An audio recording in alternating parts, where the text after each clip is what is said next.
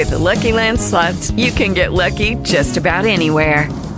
This is your captain speaking. We've got clear runway and the weather's fine, but we're just going to circle up here a while and get lucky. No, nothing like that. It's just these cash prizes add up quick. So I suggest you sit back, keep your tray table upright, and start getting lucky. Play for free at LuckyLandSlots.com. Are you feeling lucky? No purchase necessary. Void where prohibited by law. 18 plus terms and conditions apply. See website for details. Talk shoes. Recorded live. Good evening, everybody, and welcome to another episode of Awakening Universal Minds. My name is Brother Beniti. Got Brother Rabana Noon with me this evening, as usual. I want to welcome everybody to the show. It is Thursday, January 19, 2017, 9:05 p.m., 5 minutes late, handling some business.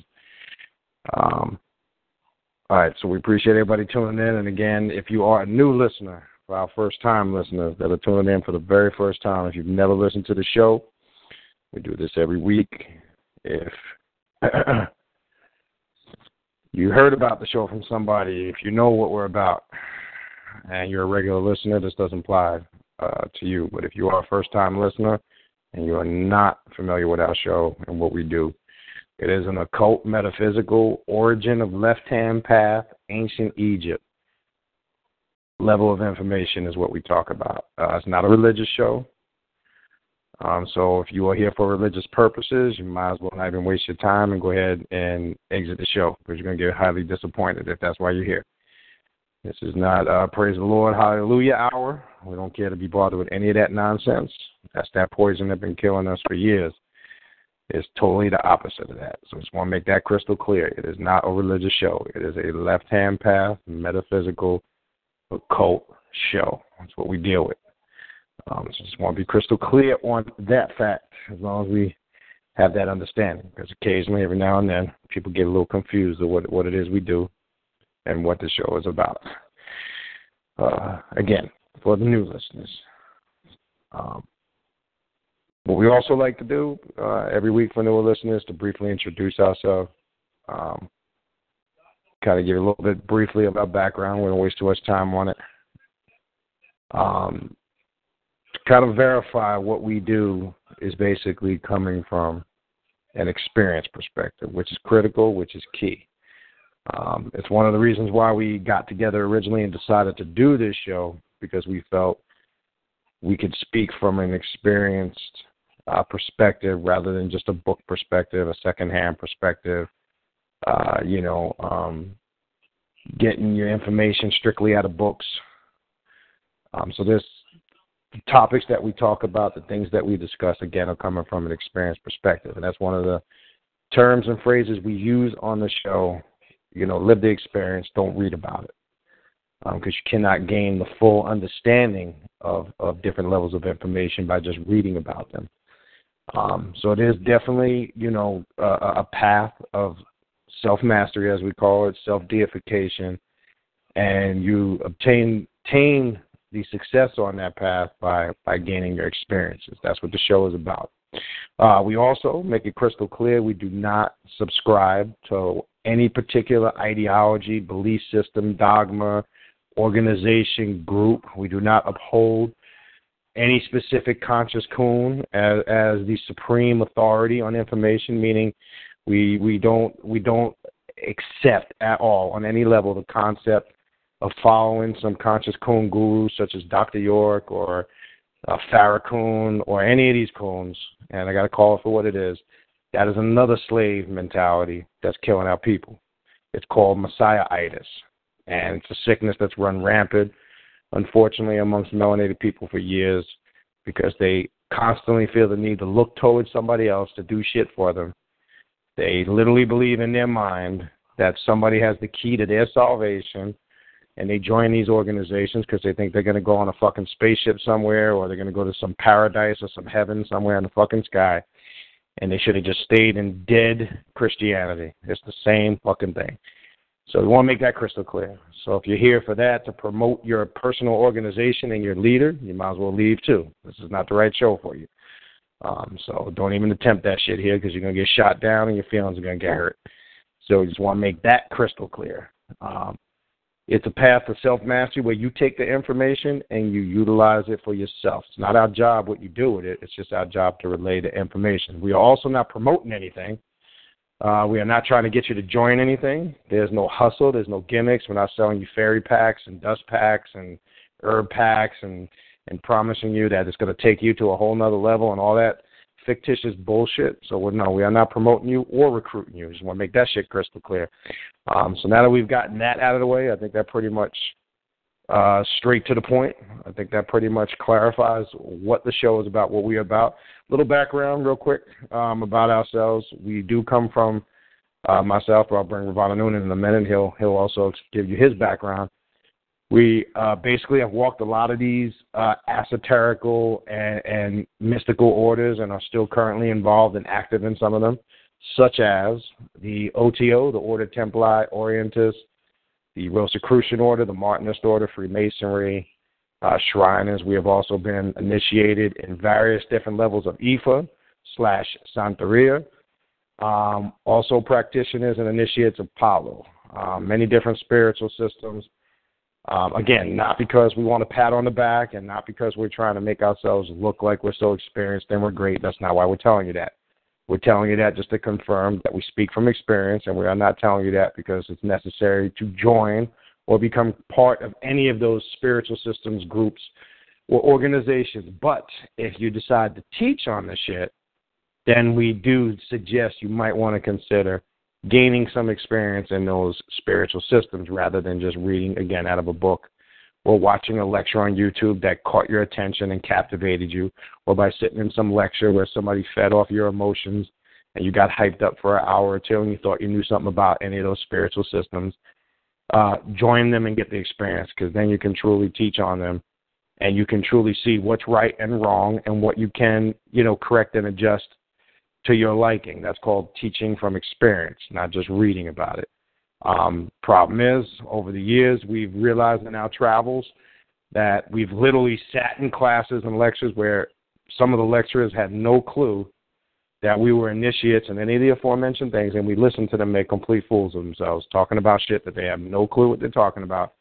And you can tell just by what they were saying that they've never one day in their life set foot in any of those lodges or took any of those initiations. So therefore, you make a complete jackass of yourself trying to stand up there and tell the audience what's wrong about it and how the white man stole it from us and all this other rhetoric when you have not one clue what you're talking about. So that's why we mention that, okay? Not for a pat on the back. We mention it to prevent you from going forward looking like a complete jackass in front of other people. This is the method we use to teach, and we don't cut no corners. We're straight to the point. Not really concerned if you like, love, hate, overjoyed, sad, emotional about what we say, teach, or do. That shit is irrelevant to us. It's personal. Figure a way to get over it. I'm sure you will. You're mature adults. So we're not concerned with your personal emotions and what you like and you don't like, and your job is to figure that out on your own. We don't bother or waste our time and energy on that. I want to make that point crystal clear. Sometimes we got to go over these things because we'll get stupid emails. I just want to add this quick before I bring in my brother Ravana Noonan. I just saw the dumbest, why I was actually late, I just saw the dumbest shit I've ever seen in my life on Facebook. I just got to throw this out there so I don't forget. If you are a spiritual coon, and I got to call for what it is, because what I just saw had to be the most coonest shit I've seen in a while. I'm just like nauseated with all these melanated people having to profess their Egyptianness or their Kemeticness, African / whatever the fuck you trying to. It aggravates the shit out of me.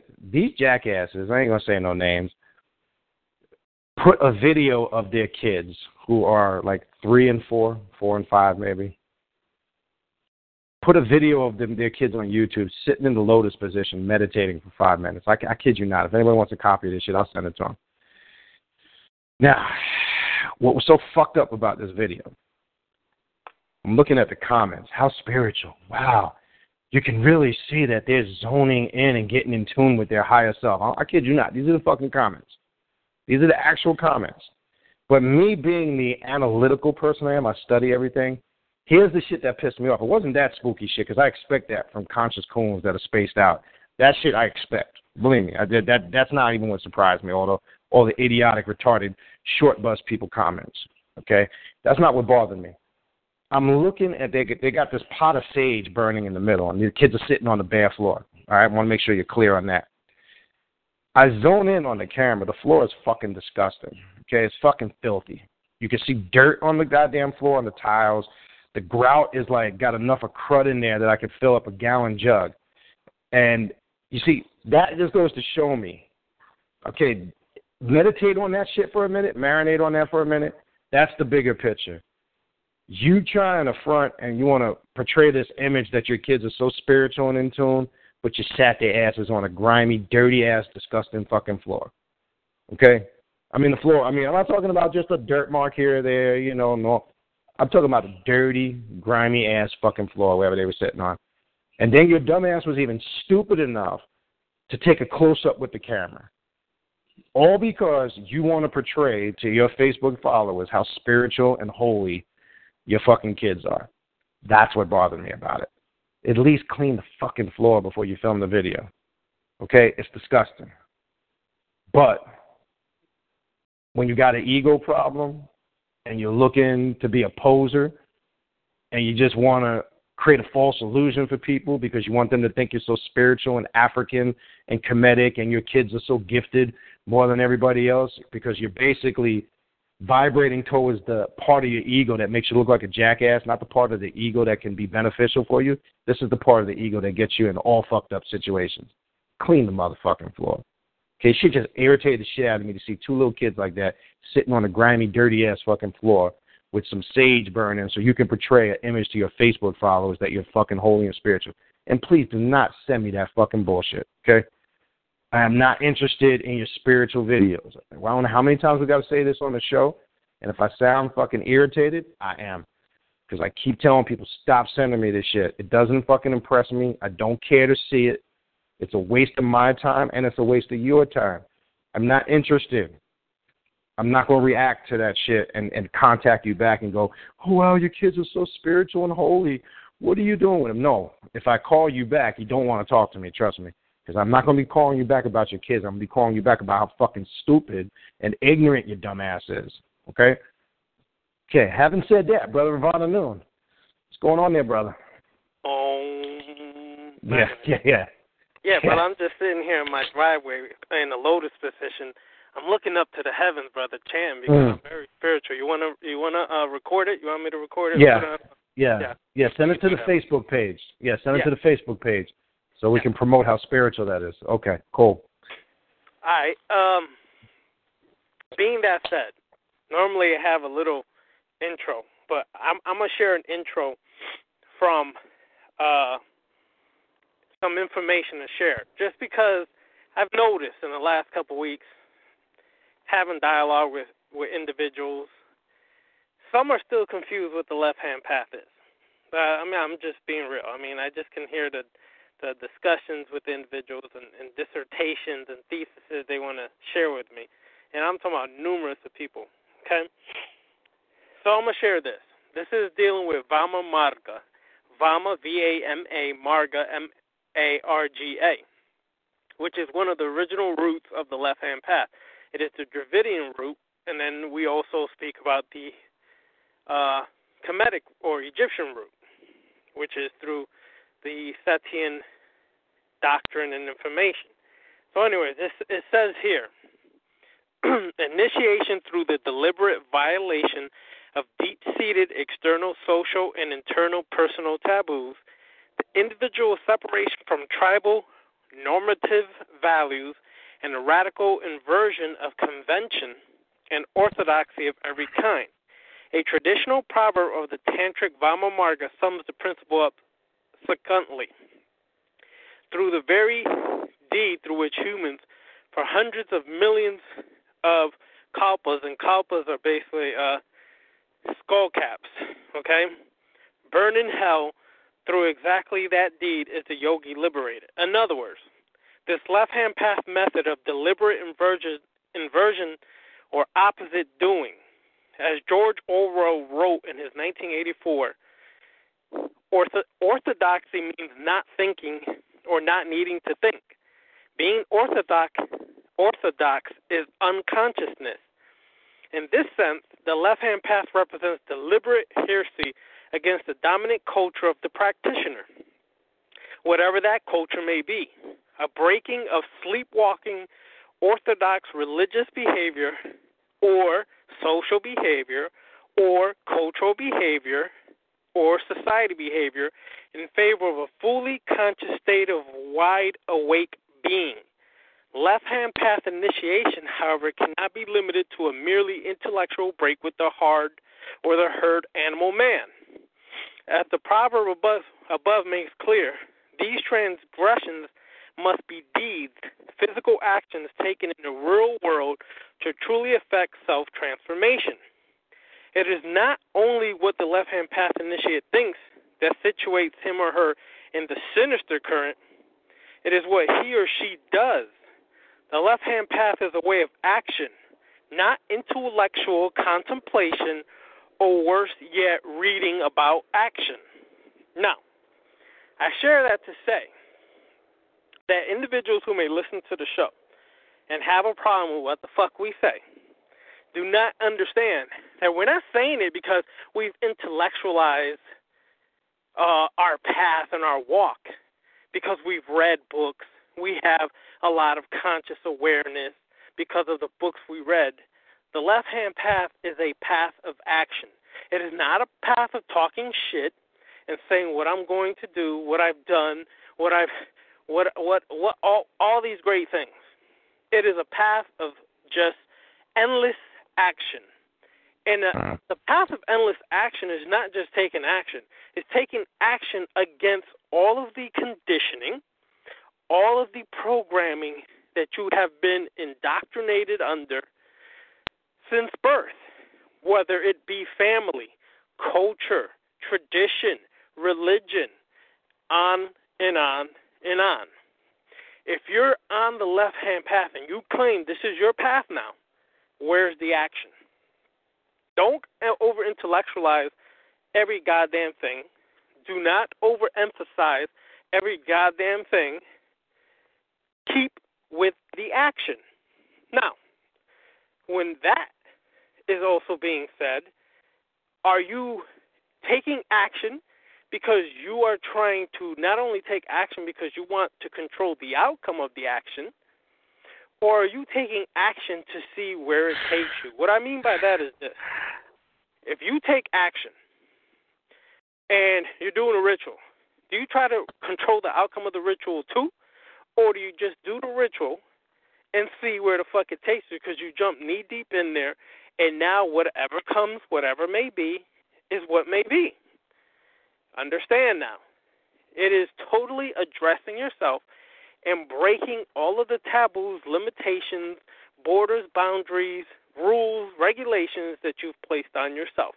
Not just your family or society, but you also placed on yourself. Left-hand path is not about limitation. It's not about boundaries and borders. It's about testing and challenging yourself to break everything you know within legal bounds, mind you, legal bounds. Let me say it again, so people do not claim, they don't claim that we're saying break all the laws and rules. No, fuck that. I didn't say that. I said legal bounds. You got to be wise in what you do. Breaking all the taboos, rules, regulations, limitations, borders, and boundaries you put on yourself. Meaning, my friends, if you have always wanted to find a way to travel to Haiti, let's say, but you put all the borders, boundaries, rules, and limitations to stop everything that you did from getting there because of, your family, it's dangerous there. Be careful. You don't want to go there. See, again, listening to other people's bullshit, right? Or whatever. That's that voodoo and it's evil there. Okay, here we go. Now, again, listening to other people's shit, and then we take those opinions and thoughts and put borders, boundaries around ourselves. When your whole inner being is saying, look, man, go to Haiti. There's something there for you. Go to Haiti. You feel me?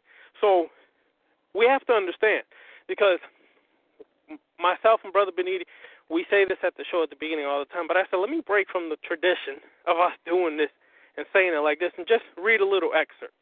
And the reason why I did that is because I think people are still misunderstanding what the left-hand path is all about. Left-hand path is not a fucking religion, goddammit.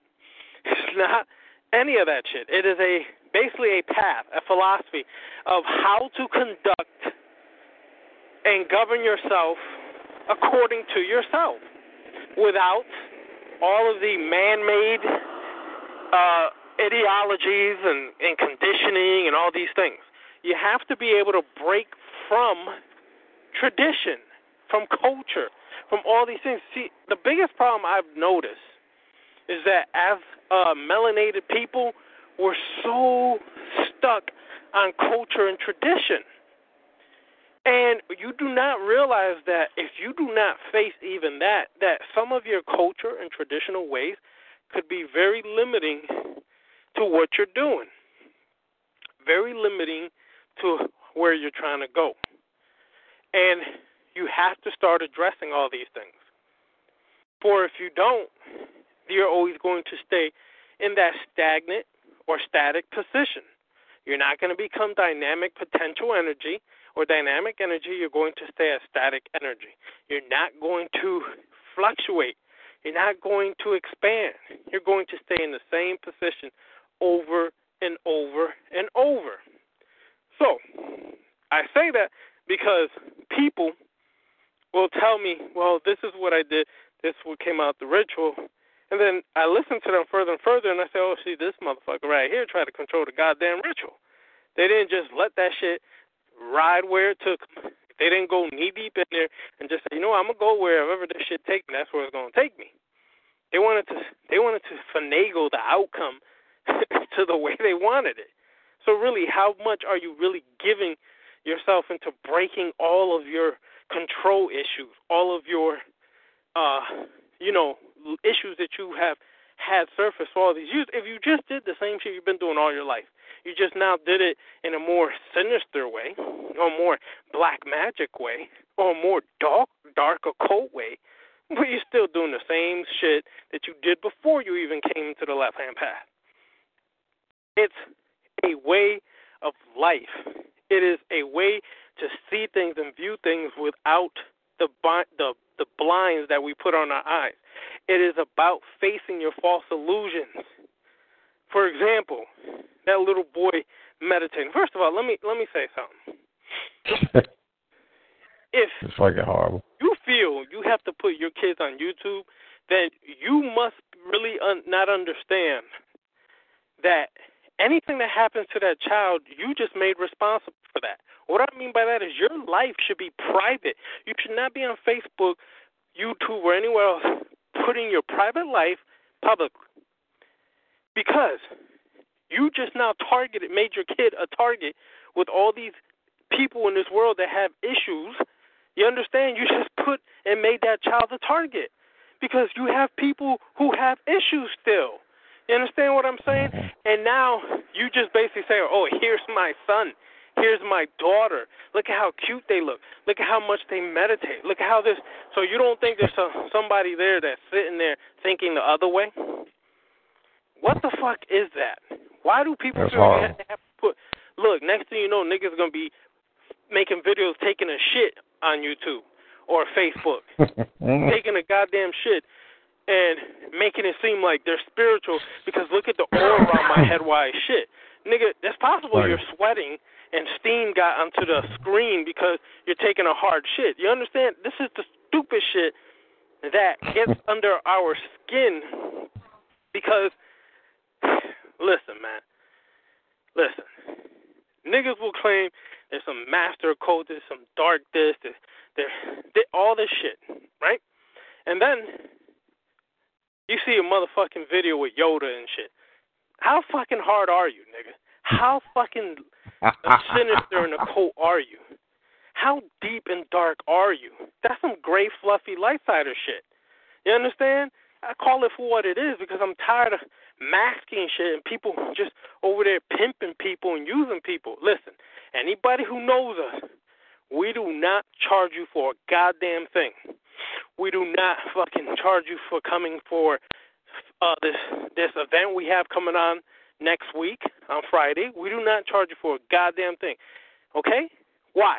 Because we learned through our experience, personal experience, I don't need money to make myself seem like I'm some authentic whatever, master or guru or teacher or whatever.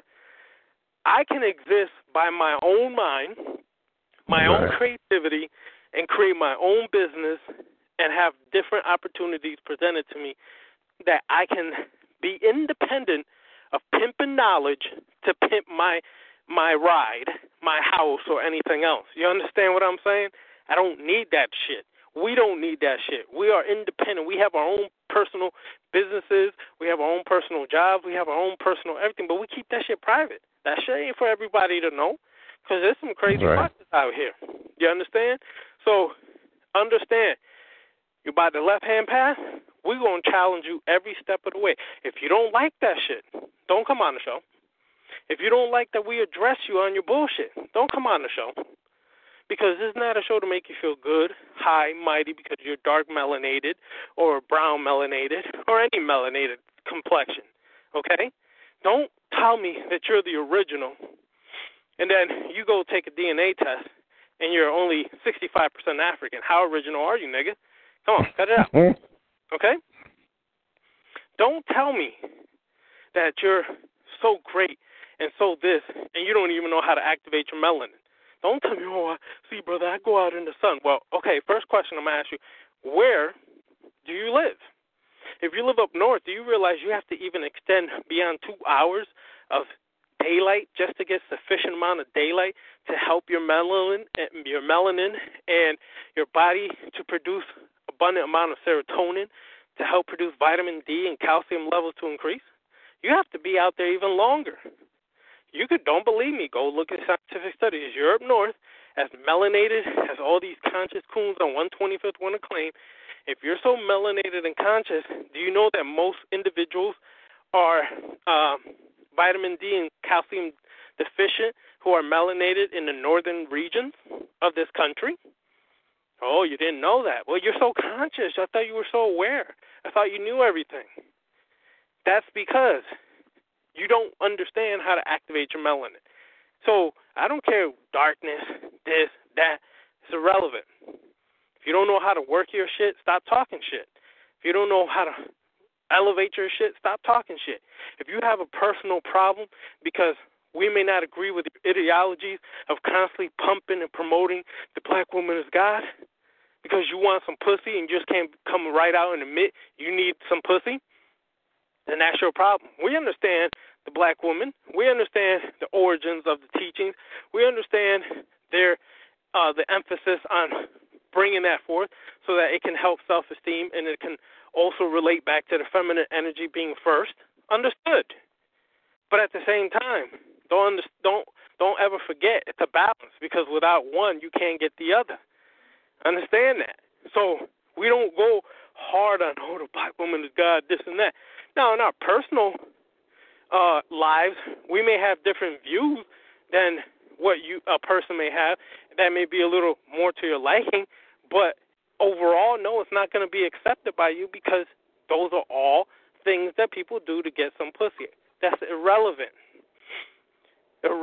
to us. So I'm just saying this because aggravation gets to a point, and you have to release it. This is not the good old days where I'm going to meditate it away and chant it away and sit there and say I'm fluffy and light so it doesn't bother me. Bullshit. If I have some aggravation, I'm going to let it out, I'm going to release it, and I'm good. That's it. Peace.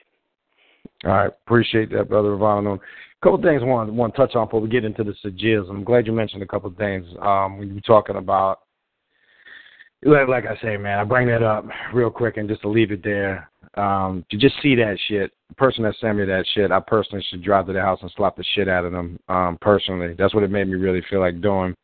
I don't want to see your fucking 2, 3, 4-year-old kids meditating on a dirty-ass fucking floor, okay? You just say that. Just want to be crystal clear. How much of a fucking ego do you have to have that you got to film a 5-minute video of your kids meditating and then your dumb ass is not smart enough to clean the fucking floor that they're sitting on. They're sitting in a filthy-ass, fucking dirty-ass, grungy floor. So that tells me everything I need to know about that person. I'm going to tell you this. Since we ain't sugarcoating nothing tonight, I guarantee the motherfuckers is broke as hell, ain't got goddamn thing going for them. Lives are all fucking jacked up, family life, personal life, on all levels, all jacked the fuck up because they're so busy putting on this facade about how holy and spiritual they are. That's the fucking problem. Instead of wasting that time and energy because you want to portray to your fucking little Facebook followers and whatever bullshit you be doing, just take that energy and you utilize it to better yourself. Not to portray this fake-ass fucking image that nobody gives two flying fucks about, especially me. So for the last time, I'm going to tell people, do not send me no goddamn stupid fucking videos like that. It's fucking stupid. It's obnoxious. And it just tells me how much of a jackass you are, straight to the point, and how pathetic you are, okay? And clean your motherfucking floor. That's the other thing I got to say. Clean your goddamn... There's too much goddamn cleaners out there in the fucking store for your floor to be that fucking goddamn grungy and dirty. Clean that shit, motherfucker. Anyway, something that you were saying. We'll leave that there. Haven't said address that. We'll leave that there. You were talking about fueling your intent. I want to back up to that. Doing the ritual and not trying to control the ritual, because sigils is going to be tied very important to what we're going to get ready to talk about. Now, that's why if you go back to some of the older shows we did, you know, the key about anytime you work a ritual, if your intent was fueled correctly, you should have no need to control the ritual. That's the key. Because if your intent wasn't done clearly or correctly, and then you still feel the need to control the ritual after that, then you're not having confidence in what you're doing. That will destroy the whole purpose of the ritual. And this is what we mean when we said on a multitude of times on many different shows to engulf yourself in the experience, because then you don't get the full benefits, because that's the problem why people struggle sometimes on the path, is because of what Ravana Noon just said a couple of minutes ago. They're trying to control the ritual even after they fueled it with their intent. And I always tell people, after you complete a ritual, one of the most important statements you can make is simply say, "So it is done." It's a very simple but powerful phrase, because when you say, "So it is done," you are leaving it there. You are confirming what you did was successful. You have confidence in what you just did. And you're not second-guessing it. You're not going back to it. You're not revisiting it. You're not trying to go over it and say, did I do this right? Did I do that right? Was this correct? Blah, blah, blah, blah. That's all those are factors, and it's very important that he brought that up. All those would be factors considered trying to control the ritual. And in controlling the ritual, you destroy the purpose of the ritual. When we were talking about last week, you must, lose control of yourself to gain more of a control of yourself. This is what we meant. We didn't mean reckless abandonment, just be a complete buffoon and moron and not be aware, but not aware to the point where you're trying to control everything. Because, look, bottom line is this, man. Another thing Ravana Noon touched on. Again, I got to touch on it again, because the worst time of the year is getting ready to come up in a couple of weeks. This going not our listeners. This is going to piss some conscious coons off. I fucking hate Black History Month. It's fucking annoying, and I'm going to tell you why. Because every coon and their mother comes out of the woodworks. Okay, if it ain't this circle over here promoting, and Rosa Parks didn't want to give her bus up on the top of the bus. Nobody, look, I don't want to hear about motherfucking Martin Luther King, Rosa Parks, and none of that shit. Okay, and I'm saying that not to negate what they went through, because this time of year, unfortunately, we got to go over it, because everybody all of a sudden wants to be cultural and black for a month, and then when March comes rolling around, they're back to doing the same old bullshit. Okay, so don't teach me about that shit. Let's go way back beyond that. Let's take it back to the pre-dynastic Egyptians. Okay, let's take it back to this path we're talking about tonight, how far back this path goes, and the spiritual system that involved. This is the real origins of real Kemetic or Egyptian teachings, not I am Osiris, I am one with the all. That's that fluffy bullshit. Here, bottom line is this. Another thing we got to touch on. If stagnation was the word you heard a couple of minutes ago from Ravana Noon, stagnation. You can never tap into the isolated intelligence if you still stay in stagnated things. Give you an example. I told you we got your left foot in, your right foot out. Everybody, and do the hokey. We got a lot of motherfuckers doing the hokey pokey on this path. Okay, They want to be, like Ravana Noon said, they portray to be dark and this and that, but deep down inside, they still fucking religious, and they into all that Kemetic Cone shit and all this pro-black and, but they want to portray on the outside that they're about this. And I told you, on this path, you cannot fake the funk because you will be exposed. And this is the reason why you don't get results. Not because the path doesn't work, because the path is a proven method of success when applied correctly. And when one fully applies this path and works it and gets results and is completely successful, there's nowhere to go after this. You can't. Because this path keeps you moving forward and constantly changing and evolving. What you going to do after this path? What you going to go back to being a fucking Muslim? Yeah. What you going to do? You going to go back to being I am Kemetic? Yeah.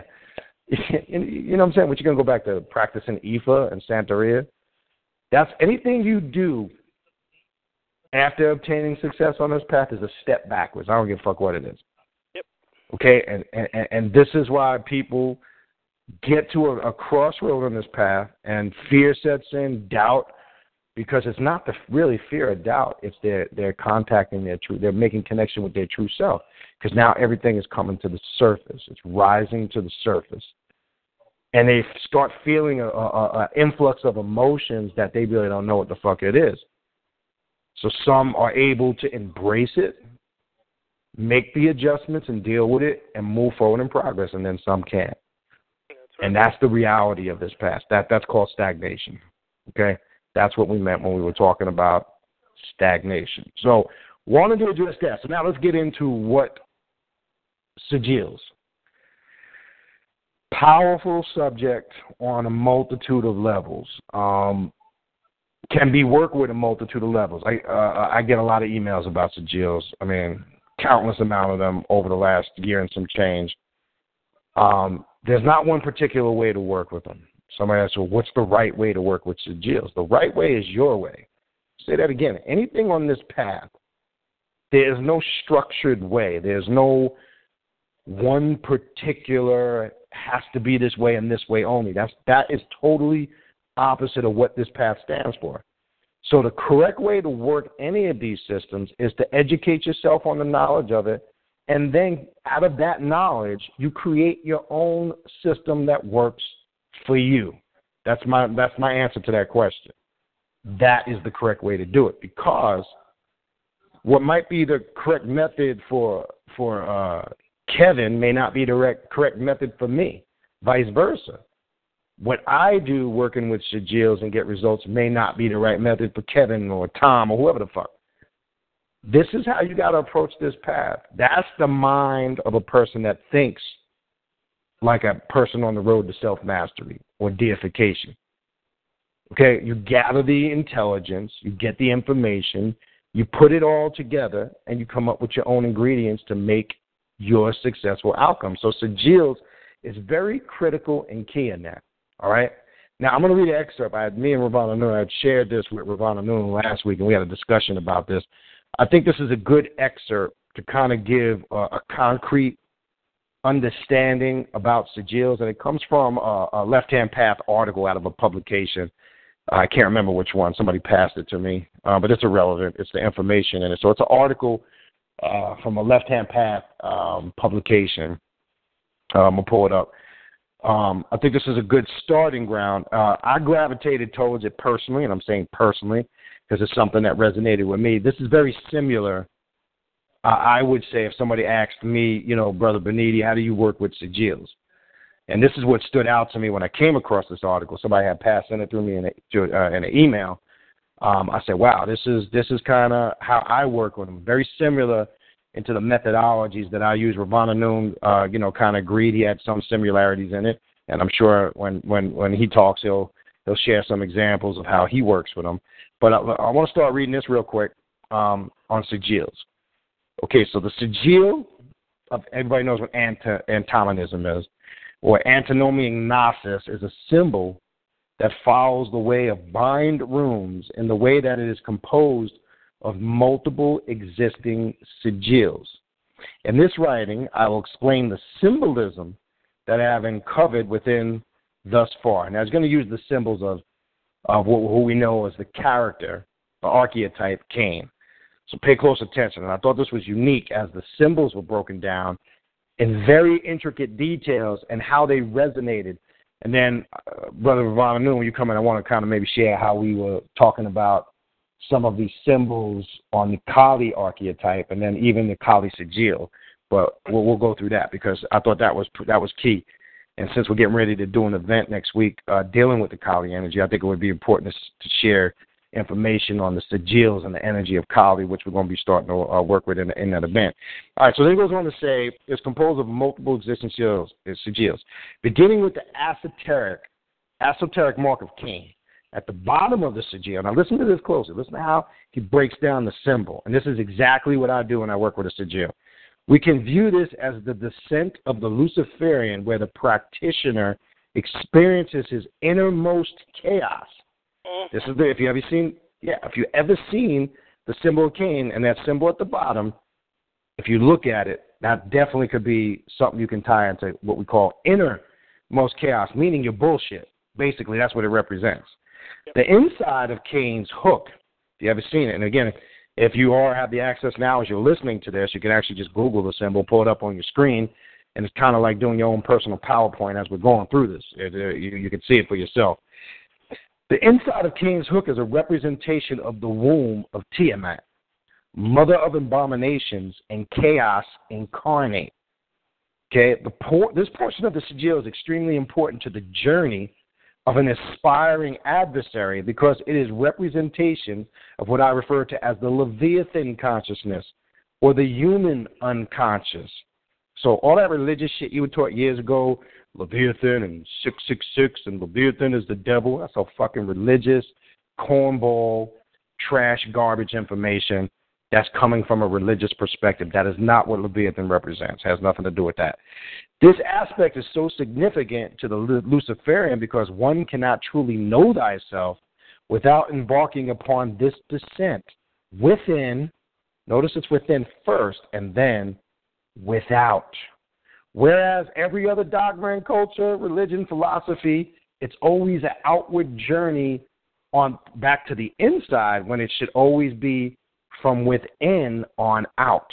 That's what the left-hand path is. One has to go within themselves to understand God or the Creator.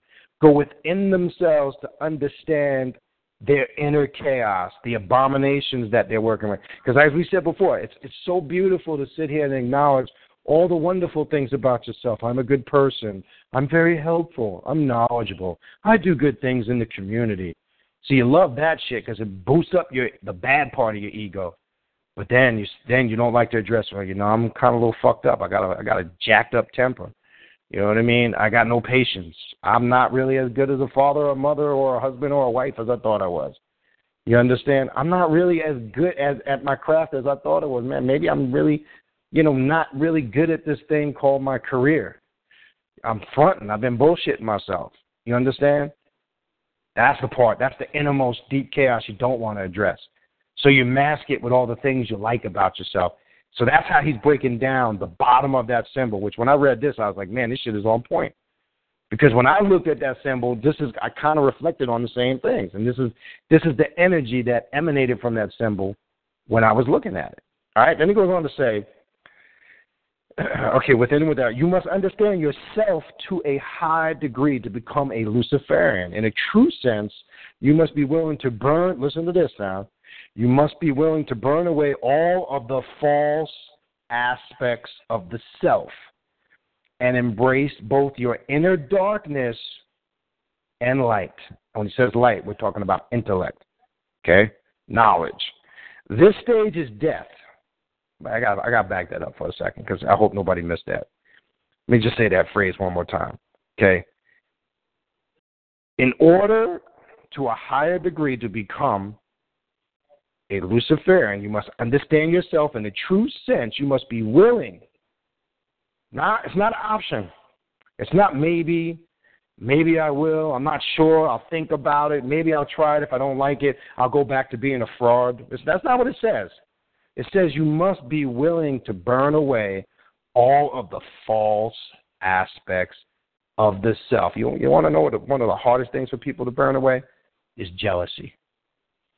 Jealousy on all levels. I'm not just talking about your basic jealousy of because somebody's successful, maybe you're not. I'm not talking about jealousy when it comes to, say, relationships. No, I'm not talking about mundane shit.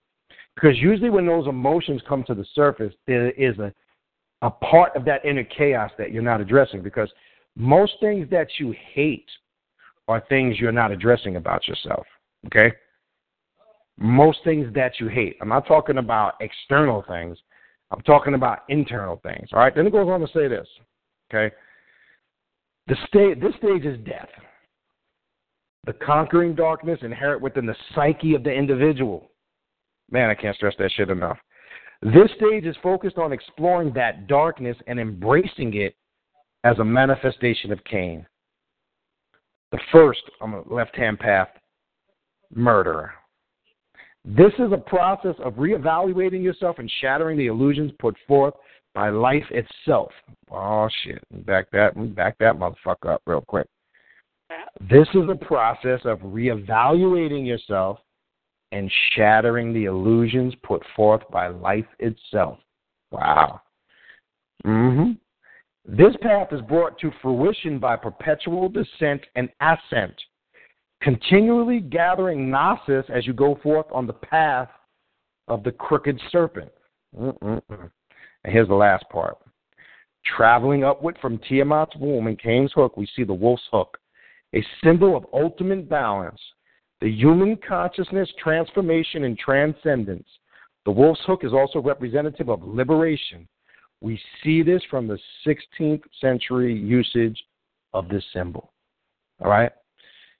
So that right there is just an example in this particular individual's experience of how they resonate and work with sigils. Now, having that information, if, say, you were that individual, okay, because the show is about working with sigils as a black adept and working it in your black magic spiritual work, okay, and then we're going to go through some other sigils. I wanted to open with that because I think when I read that, this is an individual that gets it. You understand what I'm saying? This is an individual that has, now somebody might look at that Cain symbol and come up with a whole other concept and ideology, and guess what? That's correct too, because that's what resonated with them, because whatever was activated in that inner chaos that came to the surface, that's what they needed to address about themselves. So that's why they chose to identify with what consciousness was coming from those sigils, because it's what they need at the moment. Now, you might look at that same sigil 6 months, a year later down the road, and it might take on a whole nother different meaning because you're at a different area in your spiritual growth. So it ain't going to mean what it meant to you 6 months, a year, 2, 3 years ago, because you were going through something different at that time. So that sigil was resonating a whole different level of consciousness, where now you might look at it and it might represent victory on those paths, conquering, because you can look at that symbol and gather that too, because one can say, I've traveled the path of the crooked serpent, but I conquered now. I went into the inner depths of my inner chaos, but I overcame. So now when I look at the symbol of Cain, it doesn't mean that what it means to me now that it meant last year or the year before. This is what we mean when we say this path is constantly evolving and changing. It's never the same. And this is why you're always challenged and you're constantly working. Like you said, it's a constant path of action at all times. It's not a stagnated path where you sit back and you wait for things to happen. It's a path where you get the fuck off your ass and make things happen for yourself. And like you said, oh, man, shit. I'm catching the fucking Holy Ghost, brother. I'm catching it. Amen, brother. I'm catching the Spirit, brother. Amen. Hallelujah. Praise the Lord. That Spirit's coming through. It's not a path, like you said, and this is important, where we feel the need to put our personal business out there. We don't do this because this is what we do for a living. We do this because we want to share this information with people. It's not what we do for a living. Our success is confirmed to us, and that's all it needs to be confirmed to, so we don't feel the need to put all that personal shit out there. The ones that do that, they got to stress all the time of what they got and what they do, and constantly convince you to take their class and sign up for this seminar and pay this $500 and I can make you a fucking guru and you're going to learn it. These are Negroes that do that shit for a living, and they need your money to sustain their lifestyle because they don't do nothing outside of this, because they don't know anything outside of this, and that's called perpetrating a fraud. That's called putting on a front. Sounds good on the outside, but they're not addressing their inner chaos on the inside. Yep. So I'm going to tell you this. Look, You can sign up for anybody's class and take anybody's, whatever it is, for 4 weeks, 6 months, a year, and you can pay ridiculous amount of money and be a fool. I guarantee you, after that excitement wears off of maybe hearing a couple of things here and there that you didn't know, and you feel like you're amped up because you feel like you might have learned something, I guarantee you a couple of weeks afterwards, you're right back to being the same shit you was, from day one. Because there's only so far that's going to go. And again, it falls back under the sickness I call messiah-itis. Messiah-itis. Melanated people feel the need to follow somebody, or they feel like somebody has the key to their salvation, and they're going to do it all for them. Let me just join this organization because this charismatic leader said he speaks to fucking extraterrestrials and aliens, and they're going to take me to some spaceship that's going to take me to the fucking promised land. Well, let me join this organization because they're talking about it. Go back to Africa, kick. We're going to go back to the motherland. Listen, man. That's about as realistic as Santa Claus coming down your goddamn chimney on December 25th. Okay? That's the reality. It's not a reality. So, having said that, let's talk a little bit now. We use that opening there to kind of see, how sigils work. And as we said, they work on a multitude of levels that can be utilized. Let's start with Kali because, Ravana, we had this conversation the other day, and obviously, we decided to do this event for Kali next week. We've been working with this for a while now. And with the dark aspect of Kali, obviously, we have got to say dark, not the fluffy, tantric, and, get in tune with the motherly love goddess aspect of Kali. That's not the shit we're trying to tap into. We're talking about the dark goddess energy of Kali. Yep. Okay? Let's talk about her main image that most people see, where she has the multiple arms. You see she's carrying the pesket knife like Set was took, the knife of separation. You see her depicted with that chopped off head. She's trampling over bodies. A lot of symbolisms one gets from that. Let's talk a little bit about that. And you had shared some stuff with me I thought was interesting that you picked up when you work with that image and some of the symbols and sigils associated with Kali. Let's build a little bit on that. All right, well, Kali's my bitch, so nice that. Anyway, Kali, see, when people got to get this right now. You have a modern day image of Kali. That modern day image has been watered down by Hinduism and other fluffy tantric shit. The original tantric workings of where Kali were called Kaula and Vamamarga, which was dealing with sexual rights and breaking the taboos of society, culture, family, tradition, religion. So, when you go to the original image of Kali, which is hard to find, but she was depicted in black skin. See, these modern-day Hindus who are mixed individuals with Aryans who are Caucasians and with Dravidians who were originally from Kush or from Nubia, they tended to water down the shit because the Aryan group of people that came in there had a racist caste system, and so the darker you were, you went to the bottom caste, and they wanted to change everything, okay? So anyways, eventually they depicted her blue, but why was it black? Now, they will say, black represented the darkness, but when you learn to love her, it turns to light. It's all fucking gay shit anyways, because that's just their way of trying to make everything fluffy and more appealing to the Westerners and their fluffy doctrine. In reality, when you go work with Kali, you're facing your darkness. She is symbolic or a representation of your own darkness. She is symbolic not only of your own darkness, but your own chaos.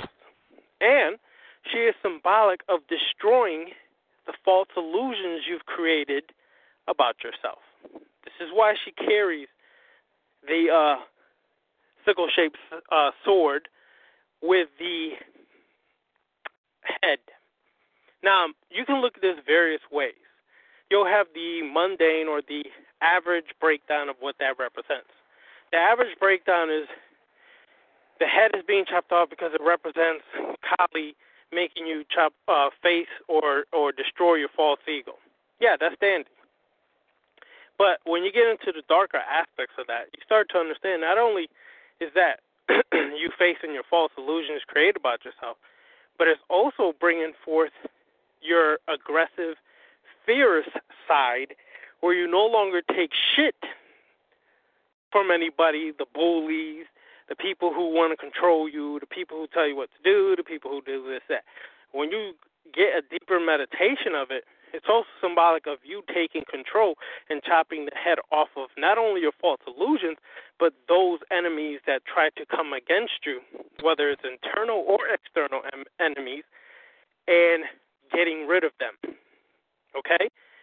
Or taking them and getting rid of them, but holding on to their head, making them subservient to you. Now, you may not like that because nobody likes to be subservient to anybody, but it's just fucking reality. There's always going to be rulers. There's always going to be followers. There's always going to be rulers or masters. There's always going to be servants or slaves. It's just the life pattern. It is part of nature. And for all those who want to be nature freaks, you really don't understand it. Nature has your hierarchy of certain predators and stronger animals who rule the weaker animals. And they're always going to be prey. It's just reality. Okay? So when you look at Kali and you really face that, you face her, it begins to resonate with your subconscious mind about all of the things that you're deficient in, all of the things that you have been burying, hiding, ignoring, or just plain out not aware of. In the darkness, that awareness comes because the symbol of Kali bypasses the distraction of the conscious mind. So you understand something now. Your conscious mind is distracted by everything that you are going through and experiencing in your waking world.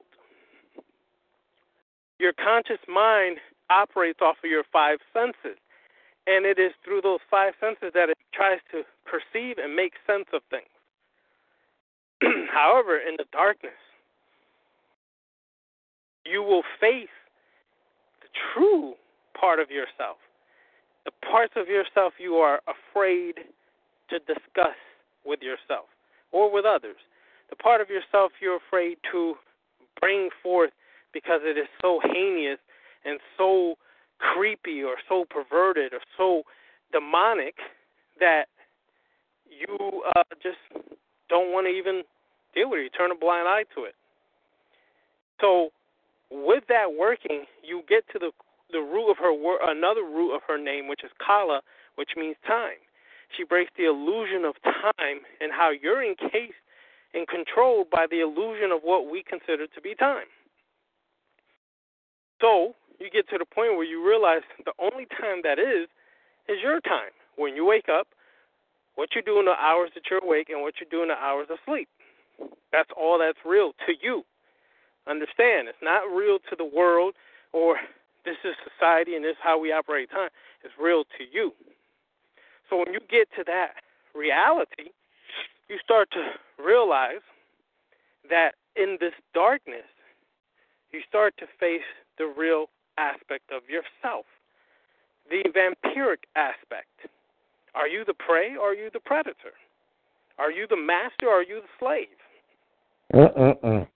Because they'll give you the fluffy definition of breakdown of Kali, and I've heard it a million times. She's this, she's that, she's more than just that, she's love, fuck that. Listen, if you work with this shit, it'll bring up some shit that is going to resonate with you that's different than what you commonly hear about her symbolism and what it means in that. So, you will face the vampiric aspect of yourself. This is why she's usually depicted with fangs. Anybody ever asked, well, goddamn, where the fuck did the fangs came from? I thought the vampire concept came from Transylvania. Bull fucking shit. Kali's older than all that shit. She's at least 6,000 years old. Sekhmet is the lioness, also has fangs. Well, that's 10,000 years old or so. So understand, shit is predating all of these modern concepts that we've created to make ourselves feel great about Kali. And in reality, why Kali's black or dark is because you never really understand her. You know why? Because you never really understand yourself, because many people are afraid to face that part of themselves. So, she then, originally, she never had a skirt of hands on there, by the way. Originally, she was butt naked. Okay? To show you how much they changed it. She didn't walk around with a skirt of hands, chopped off arms or hands. She originally walked butt naked, representing skyclad, representing originality or yourself as a born-again individual who's faced themselves, mastered themselves, and now is the master over their domain. It's not this, oh, she wears a skirt, because they'll give you 10,000 different reasons why she wears a skirt and there's arms there. It's all bullshit, because originally it was never like that. She always did have skull heads, okay? And they'll tell you, well, these skull heads represent the 50 letters of the Sanskrit, because they say Kali's responsible for creating that language. But what the fuck you using a skull for? That still doesn't make sense, dude. That's right. You understand what I'm saying? What I got from it is those 50 skulls represents to me the 50 deaths that you may face in your formative years of life. The 50 deaths to yourself. The 50 deaths of the lies you've committed to yourself, the false illusions created to yourself, and you die repetitively. The skull representing that consciousness that is dead but becomes awakened when you chop the false illusion of yourself or you destroy the enemies within and without. So, when you look at Kali, you're looking at yourself. And basically, Kali is an aspect that resonates with the deepest part of yourself, the chaotic part of yourself, and the abyss part of yourself that you refuse to face. This is why when most people start to work with Kali, they immediately start to get results. But the results are never what you want. Not with Kali. It will be what you need. It will be what you need. I'm going to keep saying that over and over and over. So for the people who want to control the rituals and all this, you're still trying to create what you want. You're not letting happen what you need. Okay? Understand that. Because this aspect of Kali then, showing herself, originally, here goes the story. Durga, which is her mother, Durga is the warrior goddess of original Dravidian concept that Hindus took over later, okay? And she was having a war with demons, two particular demons that she had trouble defeating, okay? So from her third eye, she created Kali. And she created Kali in her rage. Durga was angry in her rage. She created Kali. So Kali came out as a warrioress. Not all this fucking loving and she's a mama and she's all this and she tickles your titties and all this shit. No. She was born as a straight motherfucking warrior. So when Kali was born, her first thing was whipping some fucking ass. Okay? She didn't stop and say, oh, look, I love you. She said, no, fuck this. I'm going to kick some fucking ass up in here. And so she defeated the demons. But there was a king of the demons, and she went on and kicked his ass, okay? And she went in a blood rage, okay? A blood rage. Anybody who's ever seen the Blade movies, they talk about the blood rage in that actual first movie, Blade. Talk about the blood rage and the blood king. In reality, that's related to the blood king, okay? But anyway, I mean queen. But anyways, so what happened is, in her rage, in her blood rage, she started to even kill some of the gods. It's a mythological story, so don't take it and think it's real. It's a story, God damn it. So anyway, she started to kill some of the gods. Well, the guys got together and said, whoa, fuck this. This can't happen, buddy. So Shiva said, look, I got to go and chill out Kali. I got to calm Kali down. Because she about to fuck everybody up and even kill the guy. She about to kill all existence in itself. Okay? So Shiva went there, and Shiva, basically came in front of Kali and took the passive position. Because of her anger, her rage, he knew he couldn't come aggressive. He couldn't come in that aggressive way because she would have destroyed his ass too, because she would have took it as a threat to her, right? So he came passively and laid beneath her feet.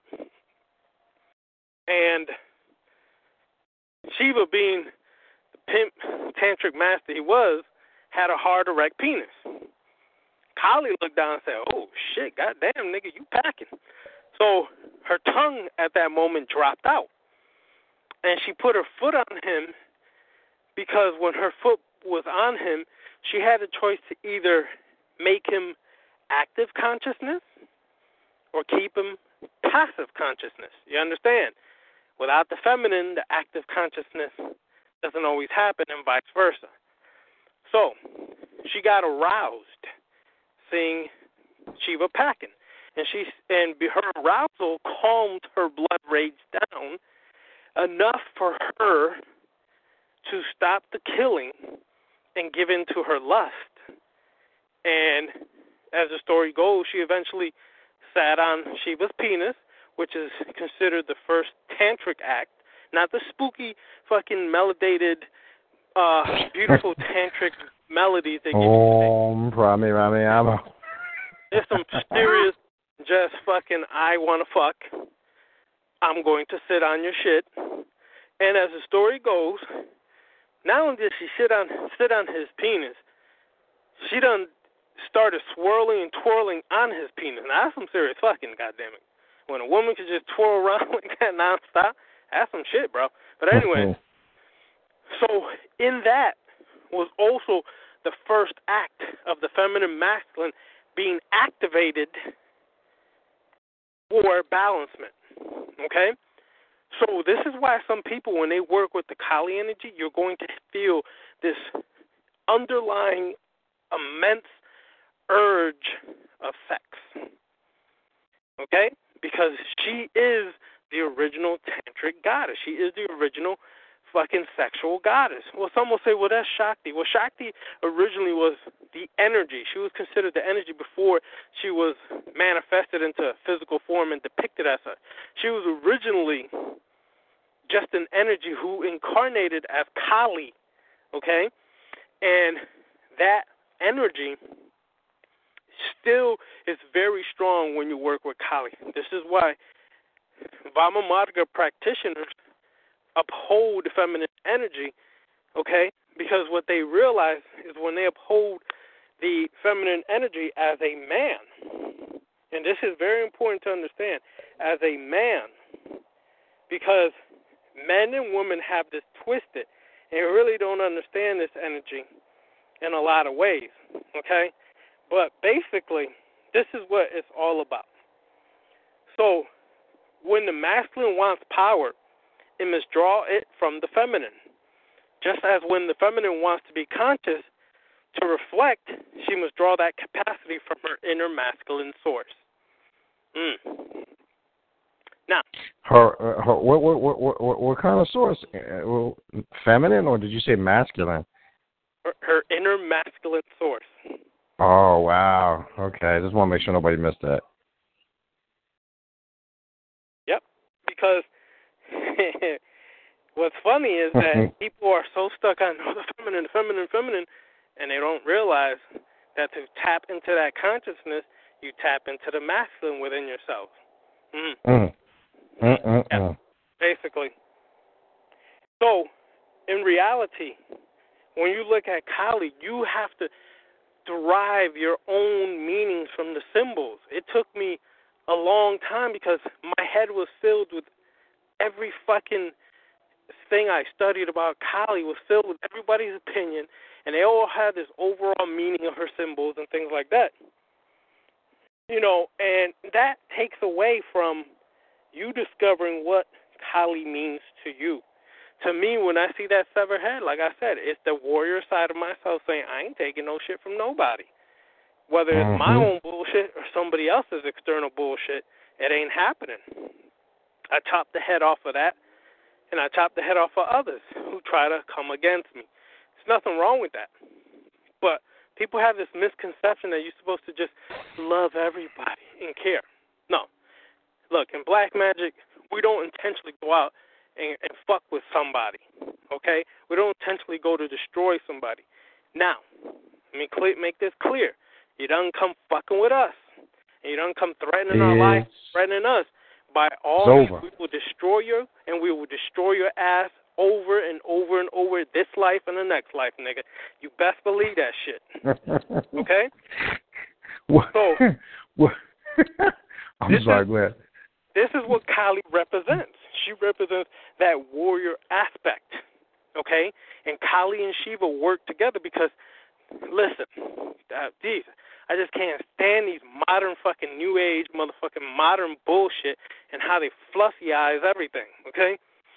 One of the original concepts of Shiva is not the one you see today where he's meditating and he's sitting there with ash on his body and he's fucking holding his trishul or his trident and he got the drum and he's just there in such a lotus divine position.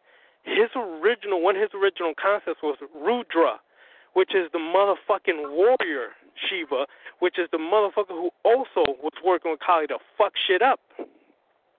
They don't want to tell you that.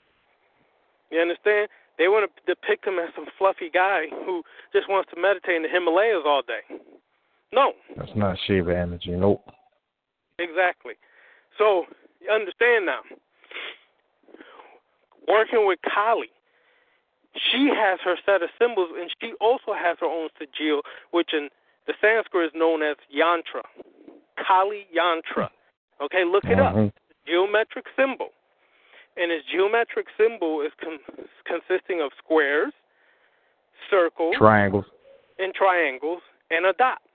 Now, that's important to understand because you can read up on it, how people work with the yantra. I don't fucking care how they work with it. I work with it the way I'm going to, what's derived from with me to work with it, because they'll tell you, we'll start with the lotuses around the triangles or the circle, or look, I start at the point, the bindu, as they call it. I start at the point because all things begin with a point, a dot, a black hole, the yoni, the pussy, whatever you want to call it, right? It all starts with the black hole to give birth to multiverses, okay? So I tap into the dot. And when I did that, you go into a serious trance. You go into a serious trance and you feel all this shit vibrating up on your head. Some of y'all may feel it differently. Some of y'all may feel it down there or your chest, whatever. For me, I felt it up in my upper regions of my head, okay? And from there, I came out from the bindu, the dot, and came from deep within. And now, understand why I did this. I'm trying to go into my subconscious and unconscious mind. So when I start from the dot, I'm starting from a deep part of myself, and I start to come outward with the triangles, and then coming forth upward. Now, listen to this. I start with the dot. I'm within deep, subconscious, unconscious. I come with the triangle starting at my root chakra, and I work my way out to see the whole symbol working to my crown. Anyways, different story. So, this is one of her symbols, and that symbol also has its meanings, but you have to derive your own meaning from it. You understand? I just shared some of mine. But when you work with that sigil or that yantra, whenever you work with sigils, like I said earlier, all you're doing is distracting your conscious mind, because your conscious mind is constantly distracted by what color is this, what music is that, what sound is this, what's this over here, who told me this yesterday, who likes me today, who doesn't like me tomorrow, who this, who that. And all that verbiage, all that fucking self-talk gets in the way of communicating or tapping into your subconscious, unconscious self.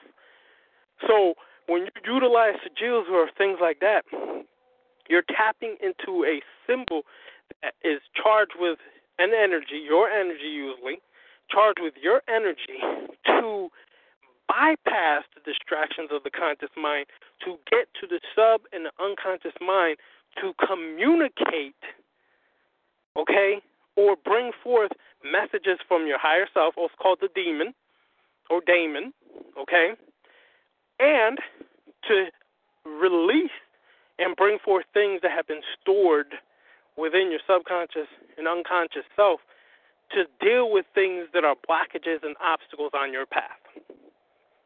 I can't do that if I'm constantly operating from the conscious mind, because the conscious mind is going to do this when you try to do this work. Let me tell you exactly what it's going to start trying to do. It's going to say, well, am I doing this right? Well, am I supposed to be standing by this, or am I supposed to stand? Am I looking at the candles? What am I supposed to receive when I look at the candles? Am I receiving something? You hear all this shit going on? Believe it. Most of y'all do it whether you want to admit it or not. Okay? Now, if you have a sigil, a symbol, an archetype, something that you can focus on, you're bypassing that distraction and getting straight to the source. That's why working with sigils or archetypes or symbols is important, so that you can stop the chatter and get to the root of it all. The bindu, the point, the black dot. You get to that point and you start to open up the abyss, your own abyss, and you face your abyss. The problem is when people get there, they run like little bitches, like little sissies. They run because people don't like to face themselves. They have done everything for this amount of time in their life not to face themselves. So you do the rituals, and people will be like, oh, yeah, I got this, and this happened. And see, you're talking about all the good shit about yourself. So then I'll ask them sometimes, say, well, what about the shit you don't like about yourself? Because I know that comes up, trust me. I done been doing rituals long enough to know that that shit comes up at the same time, too. But we always focus on the good shit we like. What about the other shit? What did you hear about that? And sometimes you get answers like, well, I didn't pay attention. What? Why didn't you pay attention? Should have. That's the shit you needed to hear. Not all the shit that made you feel good about yourself and made you feel all this and that. The shit you needed to hear is the shit that you've been hiding or not facing about yourself. Because that's the shit that's your blockages and your obstacles that keeps you from manifesting true results. True results, yep. I want to back up on something you said a minute ago. I want to touch on something because it was important when locking into these sigils. So I want to flip it to another area because it's true, especially the Kali sigil, when focusing on the dot in the center of the triangle, and then the lotus takes on a multitude of levels symbolically and what it represents, transformation, varying levels of degrees and changings. People get so many different projections of consciousness and what it represents. But when you lock in on that nukta or that dot, as you said, it can put you in a serious trance and opens up portholes or higher states of consciousness. Now, I want to correlate that to something else now. Something we're going to revisit because I think that show went over a lot of people's head when we talked about the Pandemonium Mandela and contacting your demons of the Black Sun. I think that went over a lot of people's head. I'm going to be honest with you. I don't think a lot of people really got that show. Yep. I'm saying that because I didn't get that feedback. And I think that show wasn't clear, so we're going to revisit that. Now, I'm bringing that up because when you do access your personal demon, we gave an exercise one, I believe we did. We gave an exercise one can do to work with your personal demon. And again, we went through the whole metaphorical breakdown of the word, the etymology of the word. We're not talking about your DEMON that's been ostracized through religion. That's a religious definition, not that, negative, false devil demon that the media and Hollywood and movies and religion have created.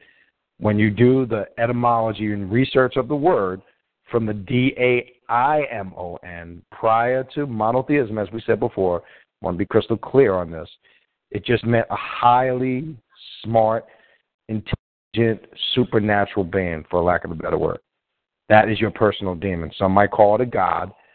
So we're talking about that personal demon. I want to be crystal clear because people hear the word demon, and because they've been programmed and conditioned, And part of this path is about reprogramming the subconscious mind. That's real black magic, and being retaught or reteaching yourself everything, because everything we've been taught has been incorrect. We're talking about that demon. Now, with sigils, I bring that up because of this. You're going to find out that this is a very, very, very effective tool, because when you contact and make that link and connect with your personal demon on a personal level, I will guarantee you, I'm going to say 99.9% sure, you will see varying different symbols. And they're going to be symbols that you don't, here's the mistake you don't want to make. Don't correlate that to something existing. Let me say this again, because this is one of the key central aspects in working with your personal sigils, your personal demon, which is the most powerful archetype and the most powerful energy you can work with outside of anything you'll ever encounter. More powerful than working with the archetype of Ra and any of these deities, and Shango and Obata, or whatever archetype in any pantheon, any culture. Your personal demon is the most powerful. When you access that personal demon, you will see symbols. I don't care if it looks like a bunch of squiggly lines. I don't care if it looks like a bunch of odd shapes and you can't make sense of it at first. Say, what the fuck is this? Why am I seeing this heavily? Why am I seeing this? It doesn't make sense. It doesn't line up with me. You know why it doesn't line up with you? Because subconsciously you're trying to connect it with something you think you're aware of. Yep. You say that again. You're trying to connect it with something existing, and it's not there because it's personal. It's for you. And I always tell people, because everybody that has done this ritual, people I've worked with over the years, say, yeah, man, I saw all these crazy fucking symbols. It didn't make any goddamn sense, but I couldn't figure it out because you spend too much time trying hard to correlate it to something you thought already existed.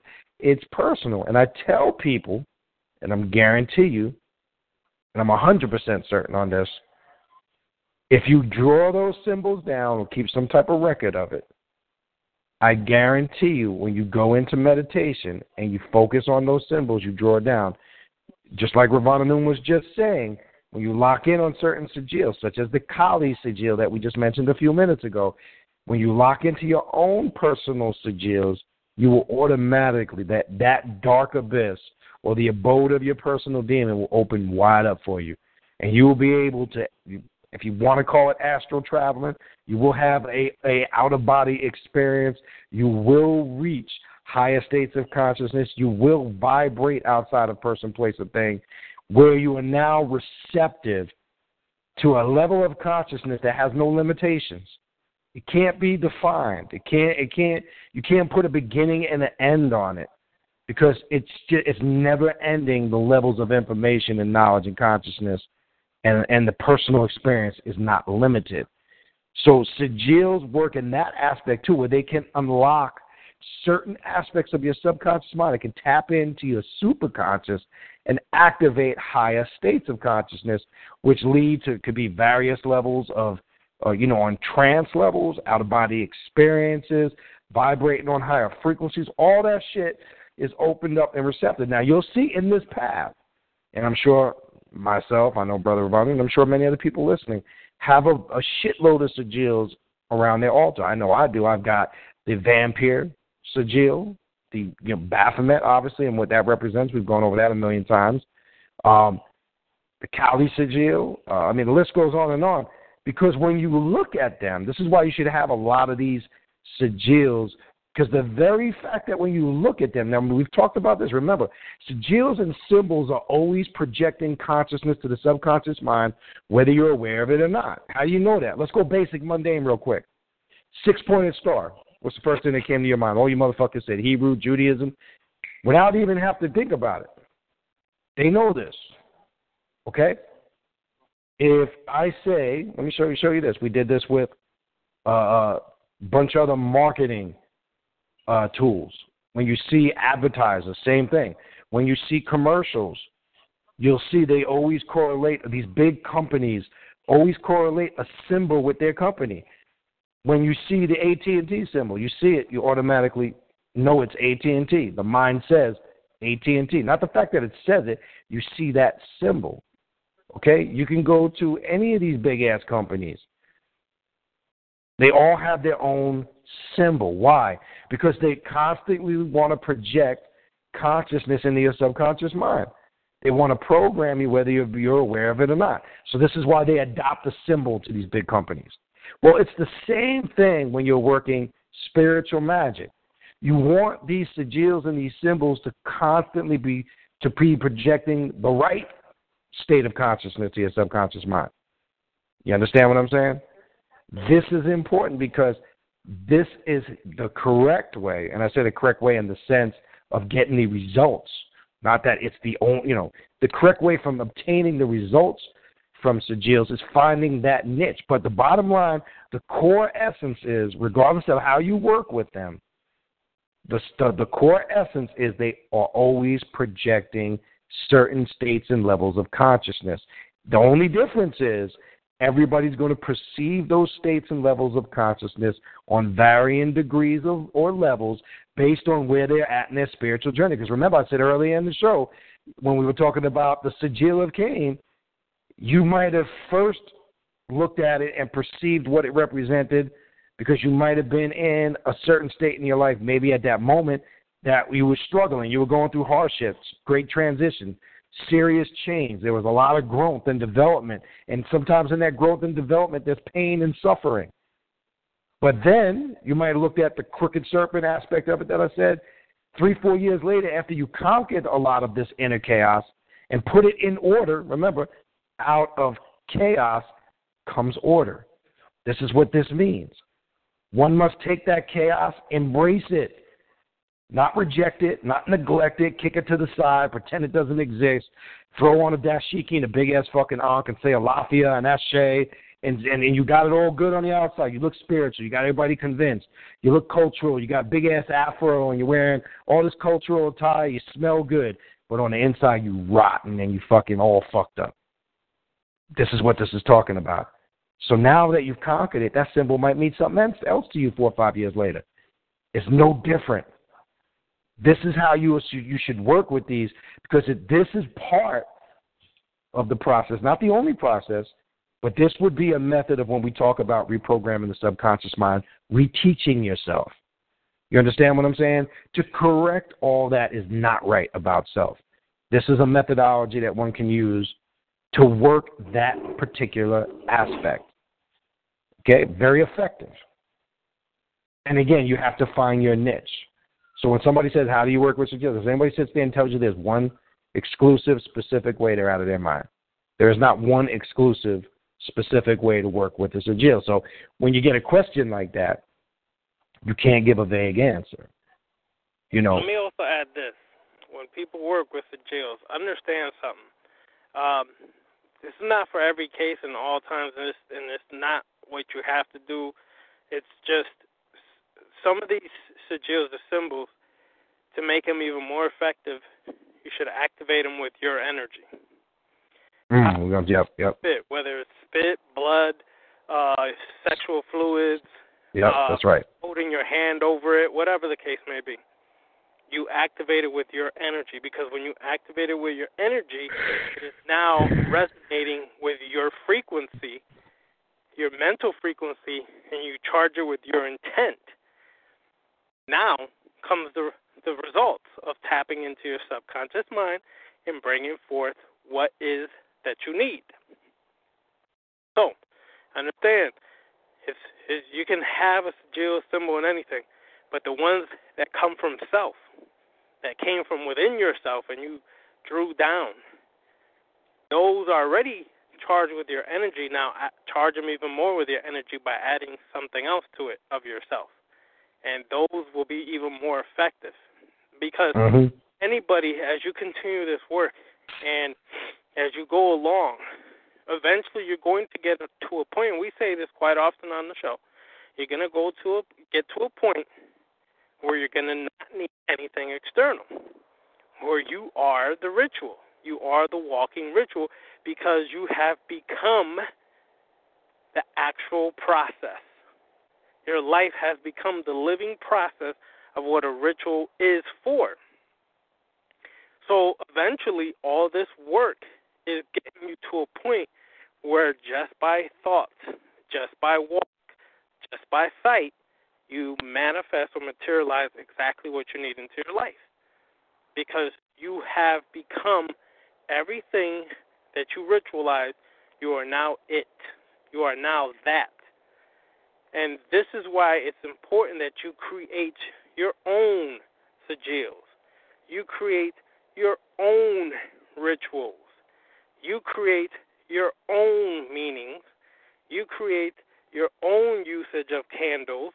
You create your own everything. Because ultimately, when you get to the level of a black adept, a sorcerer, you become that which you are. And it stops being something you do. And I'm going to say this again. Catch this, people. Sorcery, magic, black magic, working with any of these, left-hand path, any of this, is not something you do. It's something you are. Okay? Big difference between something you do and something you are. If you're still doing something, you're still not convinced that that's what you are. You're still doing it as if it's you're something trying to convince yourself. Yep. When you do it and realize that it's something you are, it becomes a natural process of your everyday existence.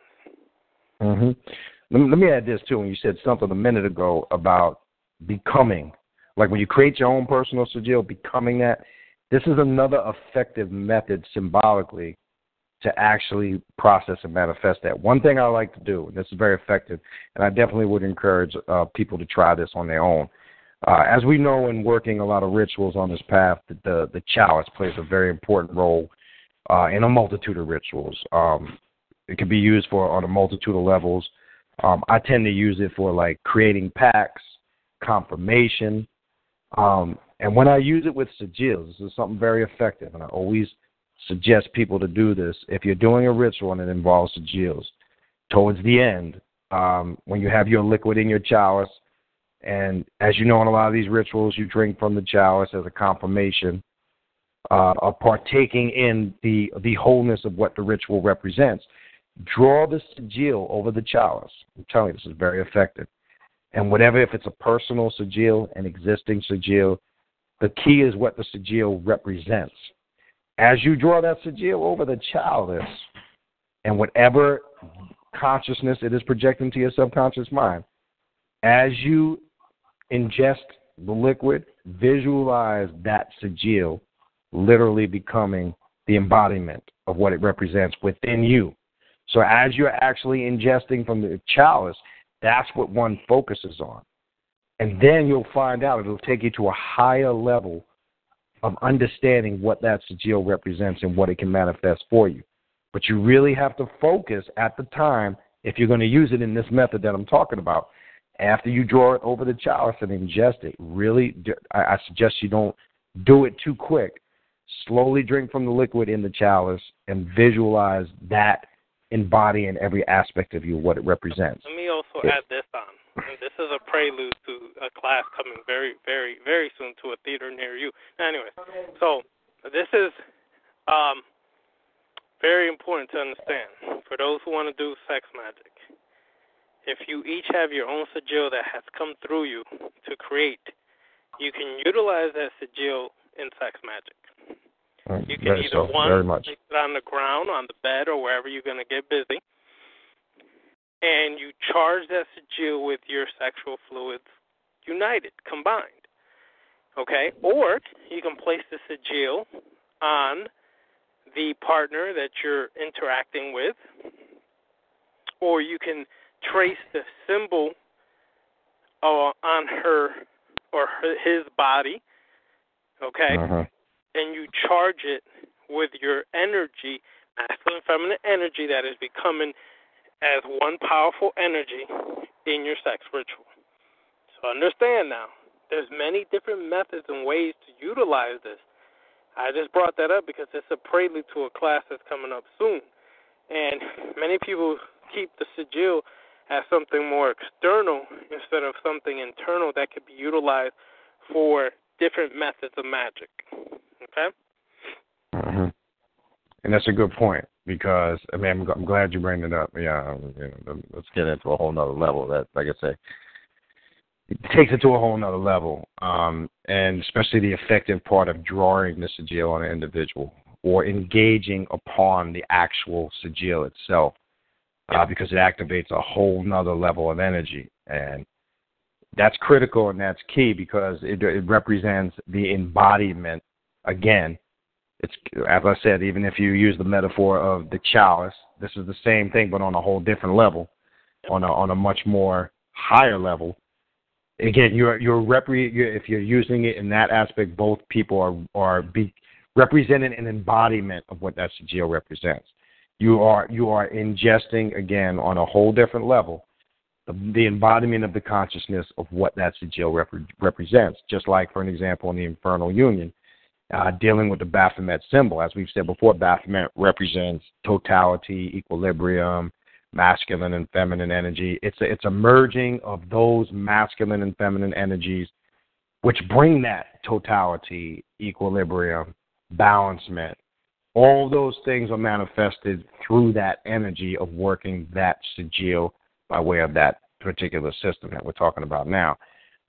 That's how that works. And one has to have a thorough understanding, whether it's sex magic, whether it's working with your personal demon. When working with rituals, one has to really be knowledgeable and educate themselves on that. And all that ties back into one of the most important things that we've said a million times before. We talked about it at the top of the show. Your intent, okay? Feeling your intent, which is so critical and key, because then it won't force you to do what we talked about in the beginning of the show, try to control the ritual. If you clear on your intent and you say, I'm going into this particular ritual for this particular reason, leave it there. That's it. That's all you need to do. So just be clear. This is why I'm doing it, and this is what I want. Doesn't mean that's exactly what's going to come back to you the same way, but this is what I am trying to obtain or want to obtain, and leave it there. Don't try to control it, and then try to obtain what level of it you want. See, that's the difference. When you say you're trying to obtain something from the ritual, you just leave it at that in its totality.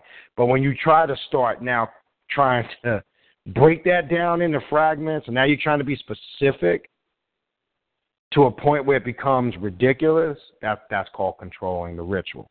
Not engulfing yourself in it, and to get the experience to really understand what the results were, because you were spending more energy trying to figure out all the particulars. You just kind of fucked yourself up, whether you were conscious of it or not. That's the importance. That's the difference. That's the level that these work. Now, again, we've gone through in this short period of time multiple levels of how you can work with these sigils. Here's another one. Let's flip to another one.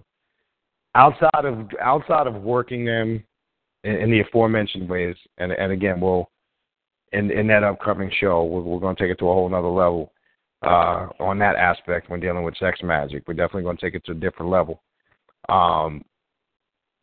Drawing them over your altar when you're doing invoking is another simple, effective way. Just draw them in the air over your altar. I like to do that sometimes prior to working a ritual or at the end of a ritual. One symbol that I like to draw a lot in rituals is the chaos symbol. And everybody sees with the chaos, that circle with a lot of those scriggly things emerging from the circle, and the sun has the serpent in the center of it. Well, what I like to do, because it represents to me out of chaos comes order, and it all starts in the chaos. So if I start a ritual and draw that sigil or finish the ritual, it represents two things. It represents out of chaos comes order, and the chaos will return. You understand? That's why you would do it at the end if you're casting a chaos symbol or chaos sigil over your altar, in the air, above it, whatever. It's just as long as you're focused, again, on what it represents, that's what it represents to you. And you, as the magician or the black adept, you hold the power on your subjective realm to make that a reality. Because this is not something you are externalizing. It's something you are internalizing. And again, that's why I went back in the very beginning of the show. We started out with that excerpt from that article and how it talked about the inner chaos that one doesn't want to address. And it's like it also stamps in the subconscious mind as a reminder that chaos is constantly manifesting. And that's a good thing, because then you could tie it back into the APEP concept and what a PEP represents, constant chaos. Because when you see the symbolic story that, okay, Ra could not defeat a PEP, spent his whole nights in life trying to ward off and fight a PEP, couldn't do it. Set did it. It's all symbolic. Set was able to destroy a PEP. He was able to slay a PEP. Ra couldn't do it because he was approaching it the wrong way. Set, because he represented the isolator, and that's why we did that show last week, to show you Set as the god of isolation or isolated consciousness, was able to defeat a PEP because he was coming from a different mindset. He knew what a PEP represented, and he knew really he didn't defeat a PEP, he contained a PEP. But in that containment was defeat because he was able to destroy the controlling aspects of what a PEP represented. See, the fluffy light siders such as Ra and Osiris and Horus and all them, they were so busy trying to break down this good and bad concept. And that's not a reality. There's no such thing as good or bad, positive and negative. 7 Hermetic principles. They're just varying degrees of vibrational frequency and energy, and they're defined by the way the individual perceives them. That's how Set approached it. So Set was like, the reason why you motherfuckers can't master this concept is because you're still trying to put this in a box as if it's 2 separate things when you're not looking at a PEP as a necessity, as opposed to not being something that's pertinent for your spiritual growth. You're trying to make it, define it as something negative or evil, as something external that exists outside of yourself that is coming towards you to cause and do you harm, when it was really something that was manifested from within and came to the surface, but none of them wanted to recognize that. You understand what I'm saying? So now it became this whole God-devil concept. And now we take it up to today in 2017. You have a lot of people in the conscious community that still teach Egypt like it's a fucking religion. The good and bad. Look, this is one thing I still can't get to this goddamn day. I can't stand when I hear a motherfucker go, Ra's the Most High. Negro, take your ass back to the masjid, the church. What kind of nonsense is that? Ra is the Most High? You cannot get around the concept. That shows subconsciously there's still religious influence stamped on your subconscious mind. We talk about this all the time. The Most High is a religious term. I don't care what you classify yourself as today. I don't care if you claim you're not religious and you don't deal with religion. There's some trauma that's impacting your subconscious mind where the effects of religion is still plaguing you if you still got to use the concept of the Most High. And not only that, you are still confirming that you are looking at the existence of God and the Creator outside of yourself, showing, therefore, you are still very religious, even though you could be professing with your tongue, I'm a God, I'm original this, and I'm original that. But inside of that brain of yours, it still hasn't registered that. It's still saying, I don't get it. I'm religious. You're not hearing me. And you're trying to neglect it and pretend it's not there by engulfing yourself in all this external shit and saying you're Kemetic this, and I'm going to change my name to Osiris or Allah Akbar, Muhammad Tahuti, whatever the fuck ridiculous-ass shit you motherfuckers come up with. And now you've convinced and tricked yourself. Nobody else, not us. You ain't tricked nobody on the outside, even though you might be walking around and think you got everybody fooled. Oh, man, this motherfucker got it together. You ain't fooling nobody but your damn self, because eventually it's going to come to the surface. That's what this path does. That's the reality of this path. You can't run from that. You can't hide from that. And this was what happens when we said earlier, this is where people run into hardships, because it's not a matter of if. It's not a matter of if. It's a matter of when it gets to that point. Are you prepared to deal with it? And when you get to that fork in the road, are you going to embrace those challenges and say, all right, fuck this. I see. All right, this is what it is. I'm going to take this head on, and I'm going to conquer it. I'm going to master it, and I'm going to move forward. Or you're just going to run like a bitch back into doing whatever you were doing. Because like I said, when you get on this path, because it's a path of constant change and growth, there is nothing to go back to. Anything you go back to after this is a step back. I don't give a fuck what it is. I don't care if you call yourself Yogi Swami, a Buddhist, a Kemetic consciousness, a Black Hebrew Israelite. You can be all those things. They are low-level evolving levels of information compared to what you can attain on this path and the levels of knowledge. See, the other thing is there is no restriction on this path. Okay, and that's what the chaos symbol represents to me when we're talking about sigils. And that's why it's the backdrop of my altar when I work. It's the very backdrop. It's the thing I look at and focus on when I'm working any ritual. I can't help but not see it. And it stays with me even when I'm not there. That's how powerful sigils can be when you lock into them and really tap into the level of consciousness that it represents. It represents that constant change, growth, and evolution that emerges from that chaos. And the one facilitating that growth and change is you. That's the key. So you got to tap into these sigils, as you heard Brother Ravana Noon say, you're hearing me say, you got to tap into them on your own personal level. So again, when that question comes and arises, I mean, there's a multitude of levels and dimensions to how to work with sigils. And like we said in the very beginning of the show, the correct way to work with them is as you see fit and how it represents to you. And again, as I said, they will change over time. The meanings will change as you grow. And you'll look back and go, wow, I didn't look at that shit like that back then. Man, that shit meant something entirely different to me, 4 or 5 years ago. And wow, now this is what it means to me. Guess what that means? It's called growth. And that's a wonderful thing. When you can feel that feeling and actually identify it and recognize it and see the change, engage the change, and see the progress and the results, it's a good feeling, man. I know we all experience it. It's a good feeling to go, holy shit, wow, man, damn. That's where I was 3-4 years ago. Wow. I'm so far removed from that. Man, you should feel proud when you get that feeling. In a good way. Feel proud about that shit and go, wow, I've actually progressed. I actually obtained, this is called results.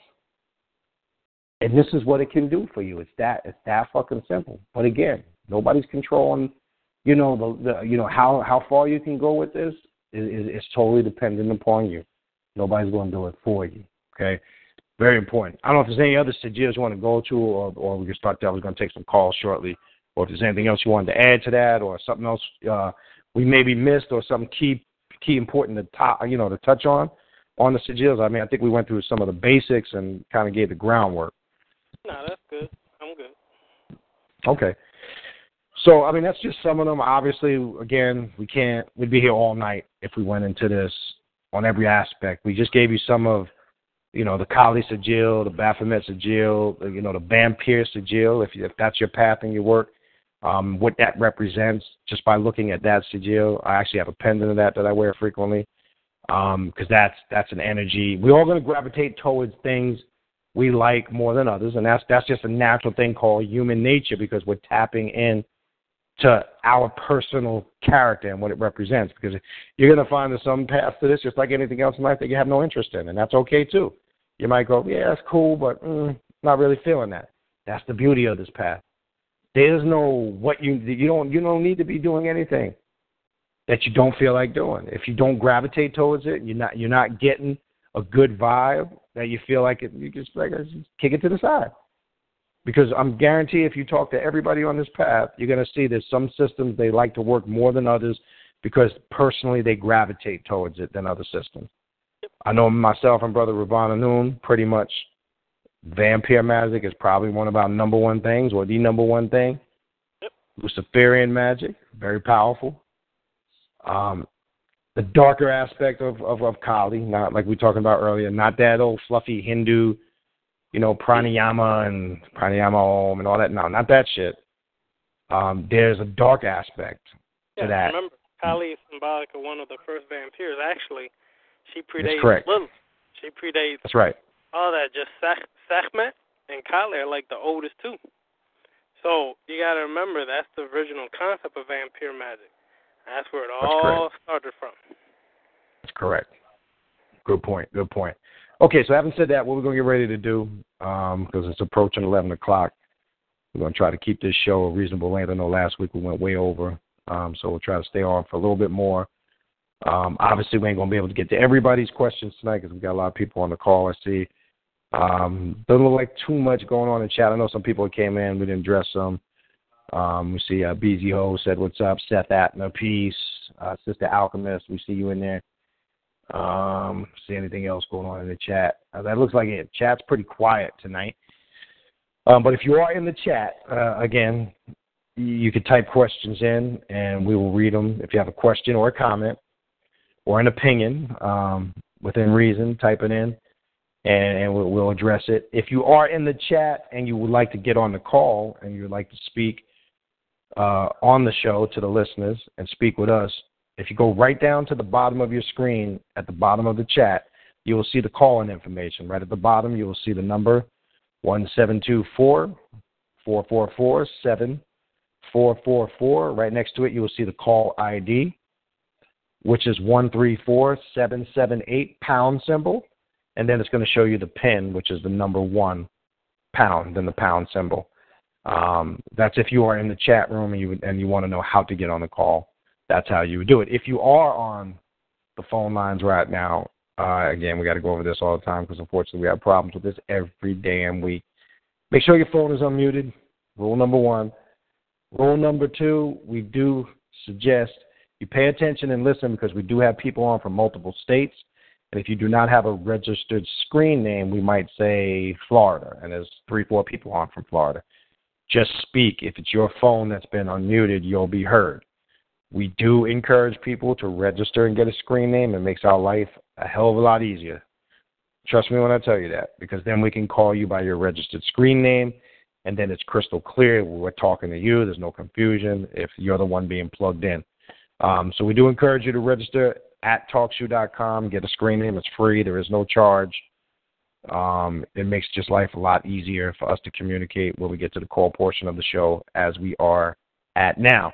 Couple quick announcements before we go to the phones, since we have the most people here now. Couple quick announcements.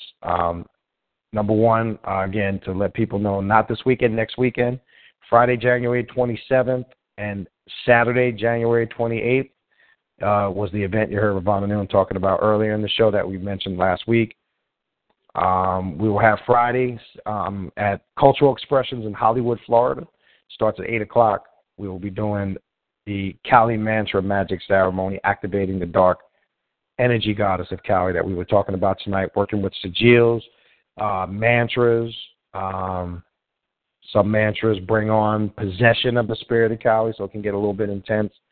That'll be taking place at Cultural Expressions, followed by ritualistic drumming afterwards.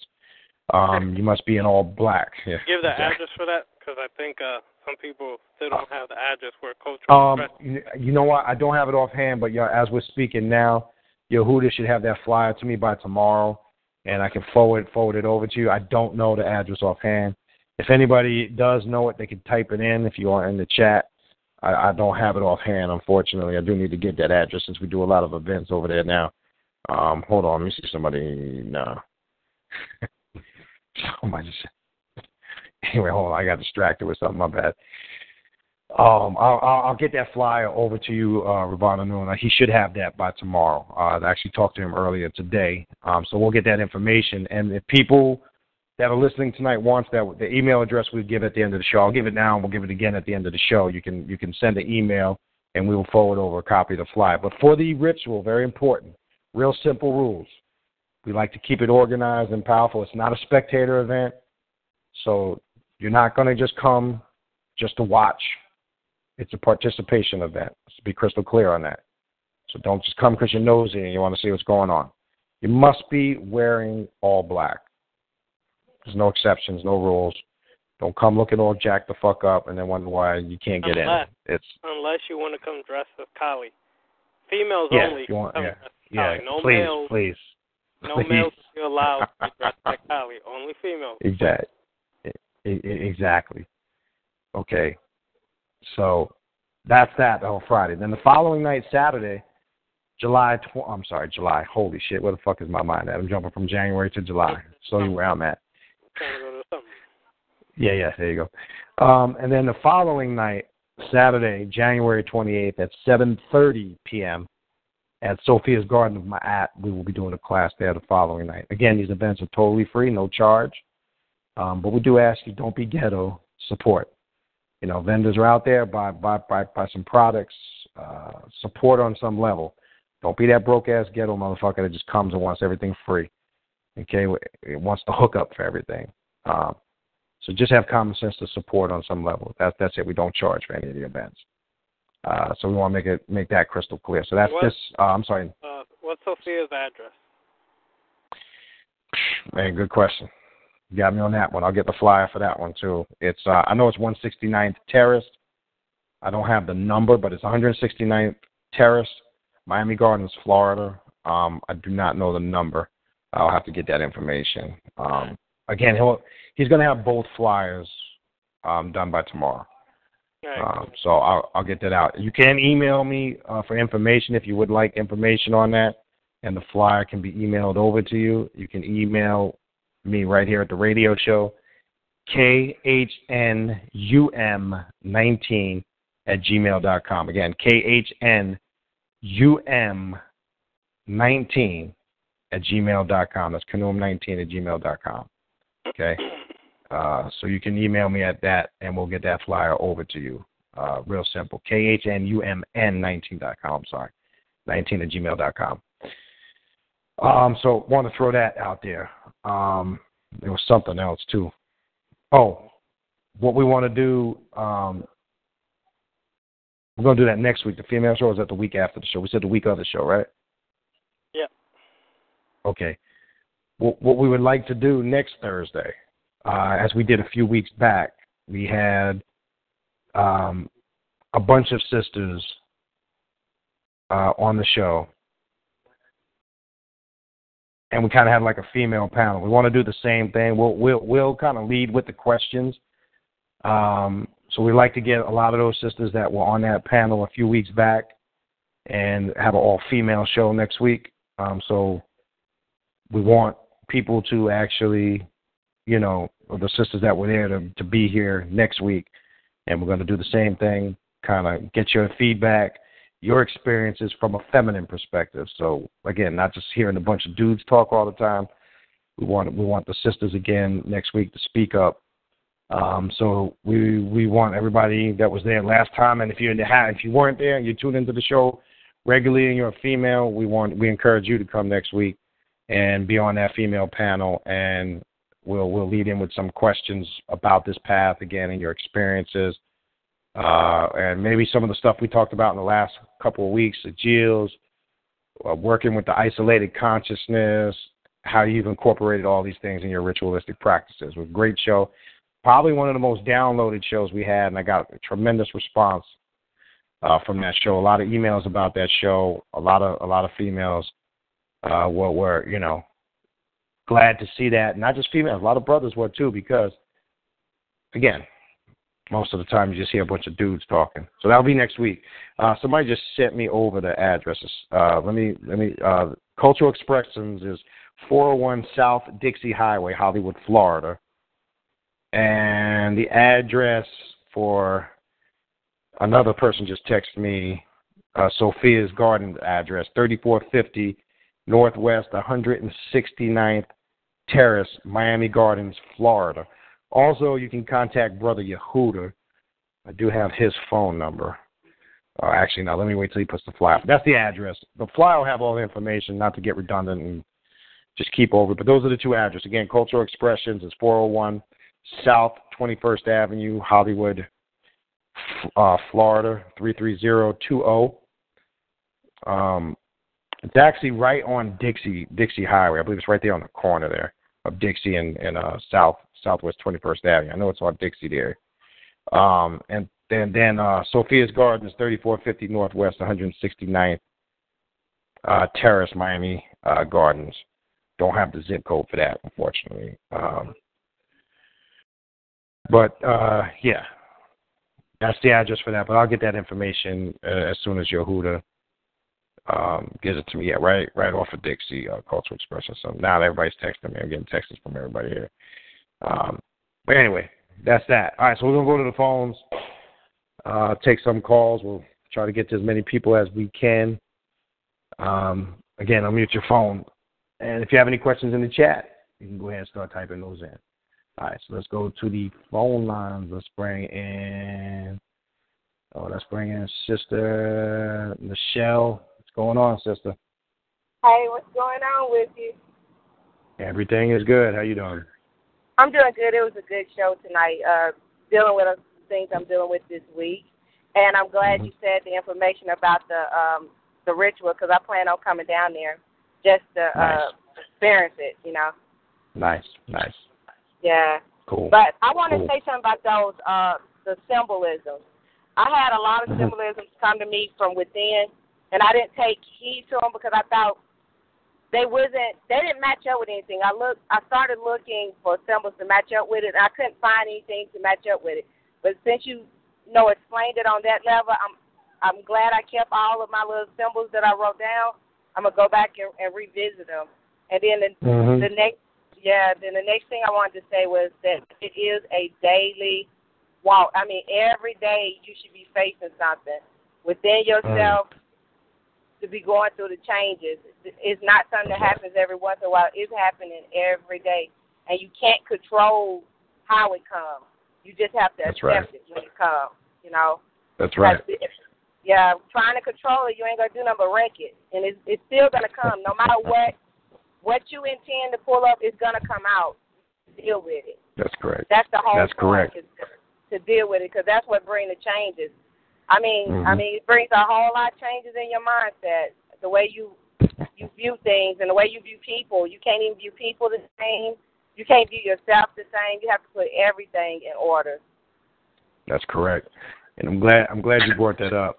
Like you said about some symbols that you have seen. Most definitely go back. That's very critical, very important, because it's personal for you. And I guarantee you, again, if you lock into those symbols, even though maybe at first on the surface when you saw them, you may not have really said, I'm not really sure, whatever. You might have looked at it, said, I'm not sure what it means. What is that? You may not have made sense of it, but I guarantee you when you clear your mind and focus on it, you're going to say, holy shit, that means a lot to me personally. And, everything you just said was on point. It's constant change every day. You face this change, et cetera, all that stuff. Man, I can't stress. I don't care if you've been doing this 3 months or 30 years. Anybody that's a real practitioner on this path will tell you there's always something new, always some challenge, something exciting. And that's the beauty of it. You never get bored on this path. It's never redundant. It's never the same. And again, that's one of to me, and I'm sure I would say most people on this path agree. To me, it's one of the most beautiful things about this path. It keeps you sharp. But yeah, most definitely. I don't know if there are any other questions or comments. Feel free. I don't know if you have anything else you would like to add, sister.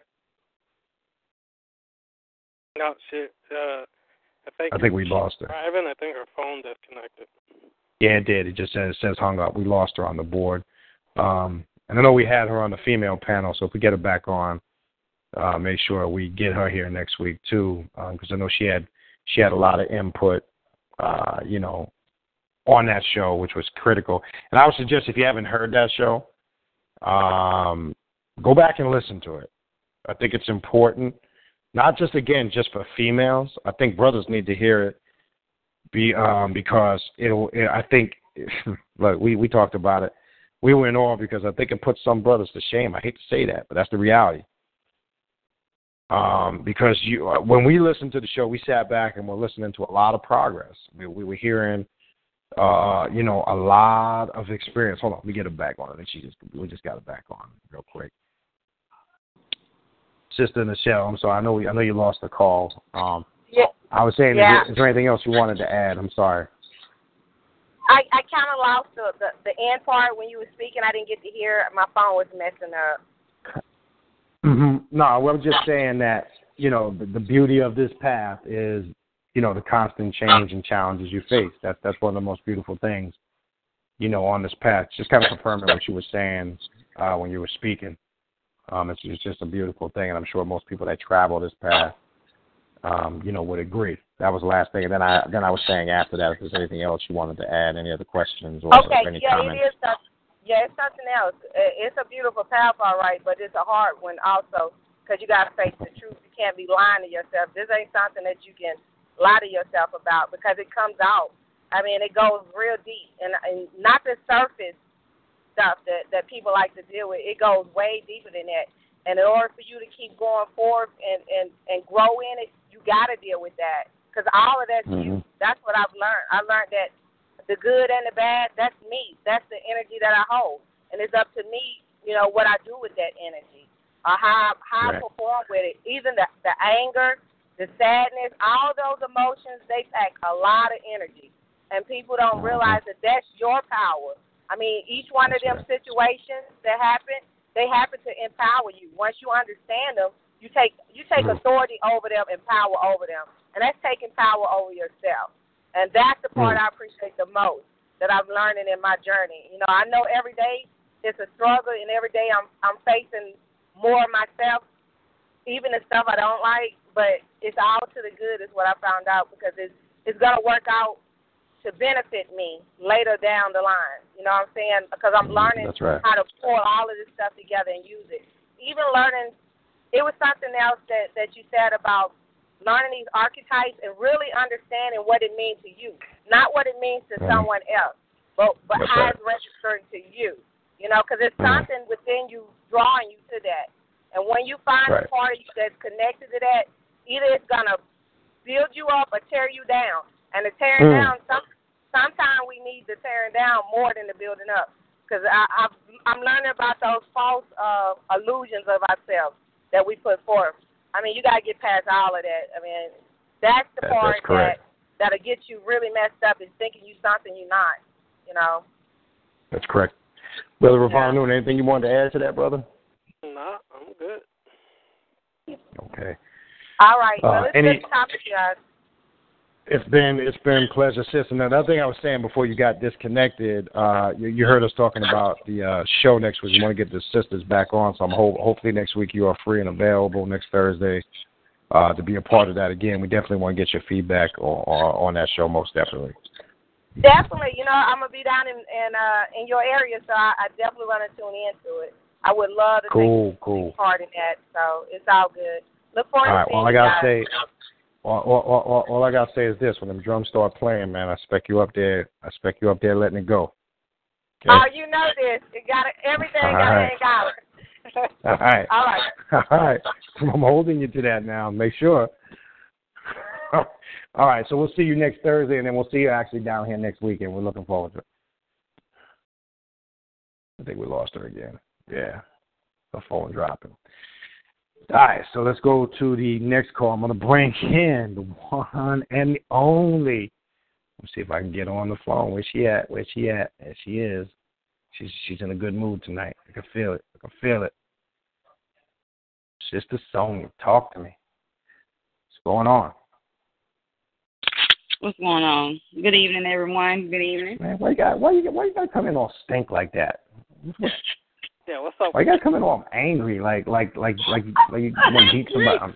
She done heard the college name too much. Now she got activated. Coming in all college. Good evening, everybody. Get the fuck out my way. What's up? Yeah. Bow down, bitch. Bow down. Move, bitch. Get out the way. What's going on, Sonia? What you got for us? Questions, comments, opinions? Talk to us.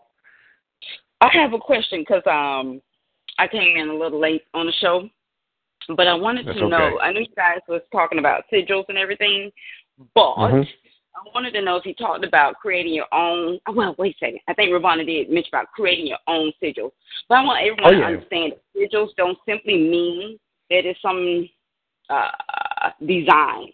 Sigils can also be taken from words. Correct. Go ahead, drop it. Talk to us. Break it down, little mama. Break it down. Right. Ravonna knew you're not gonna talk to Mike, right? You gotta go there. Okay. You get on. Well, shit.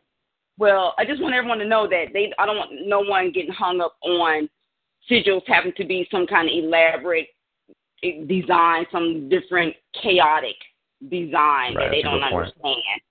That they don't understand what they're dealing with. That they can start by creating their sigils from words, because that's how I started. I started creating mine from words. So give us an example, Sonia. Sonia, give us an example. Like when you say that, I get what you're saying, but just give us a quick example. I mean, I'm not saying you got to get long-winded, but give us an example of how you did that by using words, so listeners can grasp what you're talking about. All right. Like you want to set your intent. I want to, whatever your intent is. where you can take your intent statement and I pull mostly not too many vowels, but consonants to make my sigil from whatever statement. So, and where did you write this down at? On my heart. Okay. Okay. Okay. You can write it. You can write it wherever you want to write it. You can write it like as Mike was doing in the air. You can write it on paper. Because I've done it. I write it on paper. Yep. Parchment paper with dragon blood. And I will, I'll do that and incorporate it with whatever I'm working with. Okay. No, that's a good point, though. I'm glad you say not to just, doesn't always have to be something elaborate and intricate. And it's funny. It's funny you say that. Funny you say that, Vic. It's fun. It's funny you say that because, like you said, it doesn't always have to be intricate. It could be something very simple, not complicated at all, basic. Sometimes can be the most effective shit, and you don't realize that. And that's another thing. We haven't really addressed, aspects. Sometimes people just go a little too far with some shit, and we don't really talk about that. Some people just get a little, sometimes it can be just a little much. People want to just get too elaborate, and that, in essence, can kind of mess your rituals up, too. I think there's a time. What were you saying, Brother Ronald?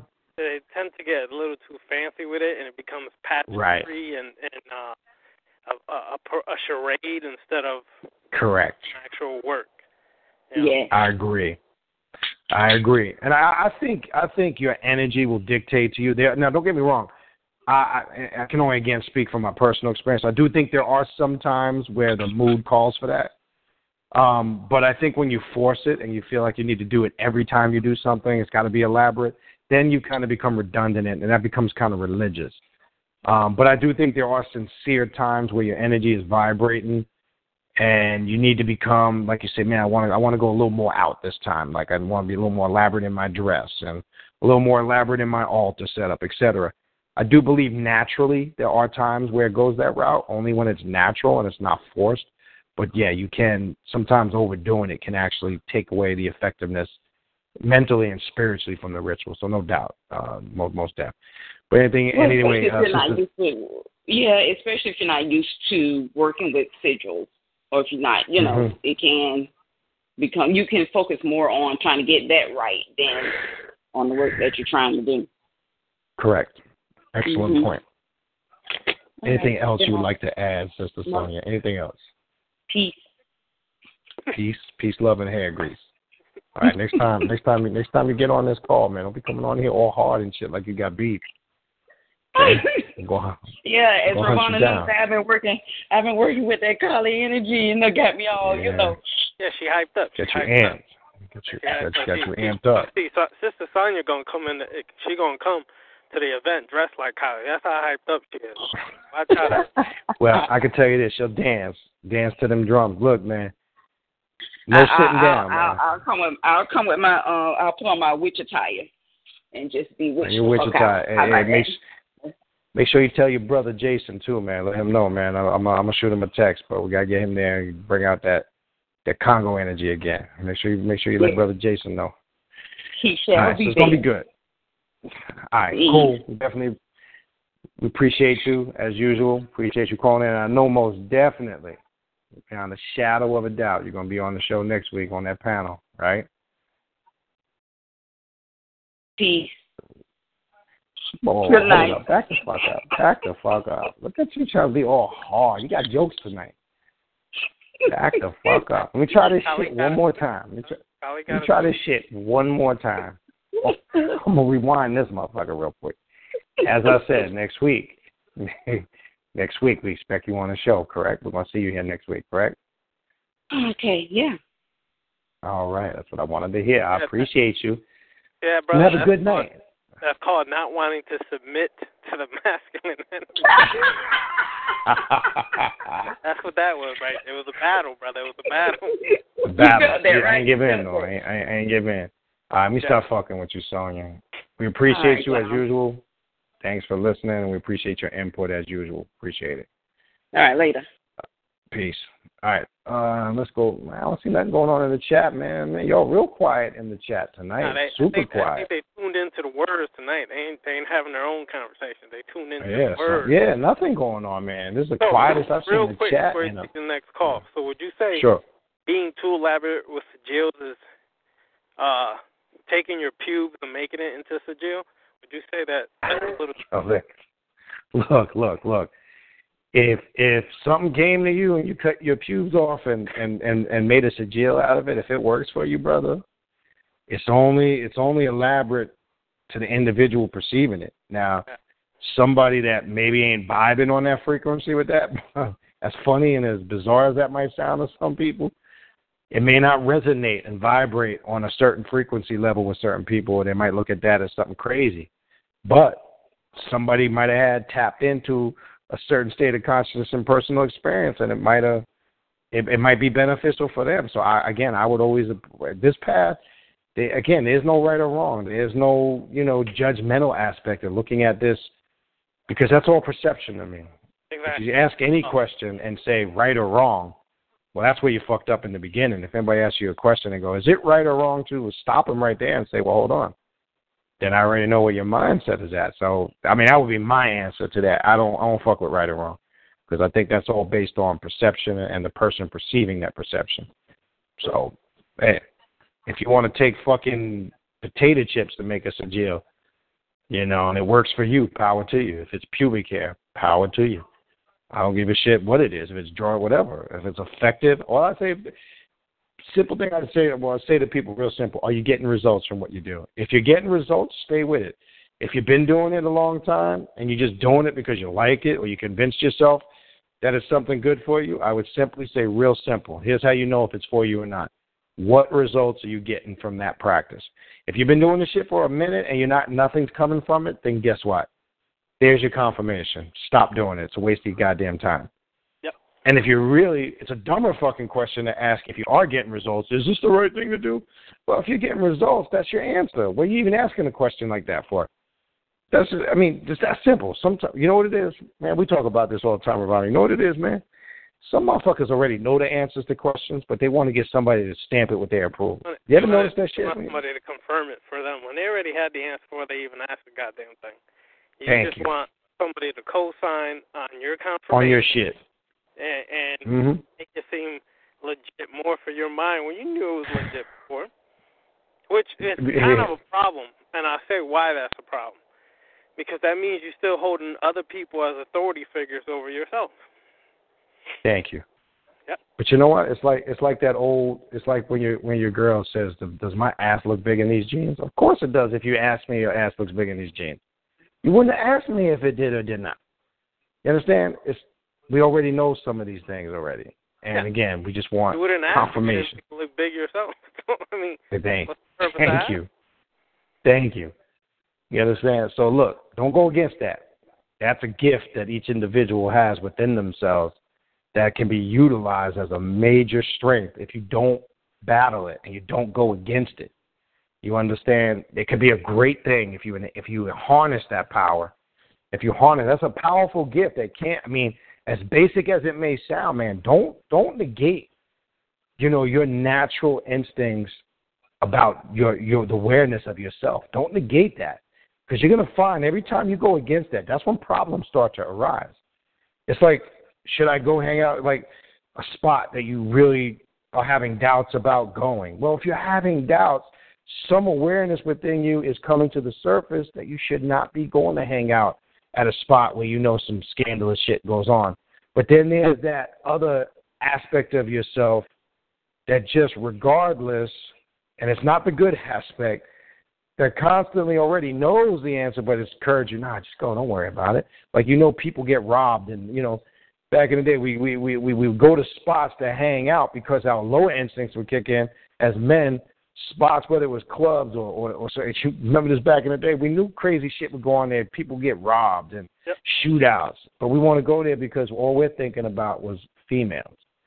So we negated all of that. All the reasoning went out the window because we were following a pure impulse that wasn't beneficial for us. So how many times did we go to these spots as teenagers and hang out in these clubs and these hot spots where shit went down all the time because we just blocked all that awareness went out the window.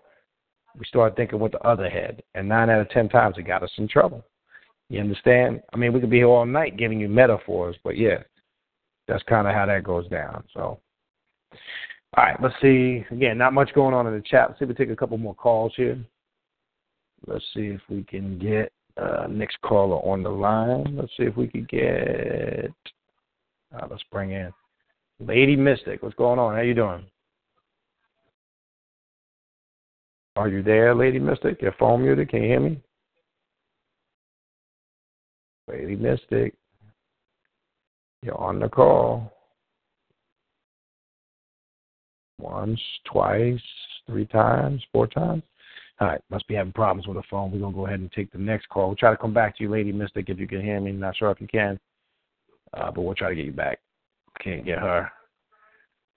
Let's go to Northeast California. You're on the call.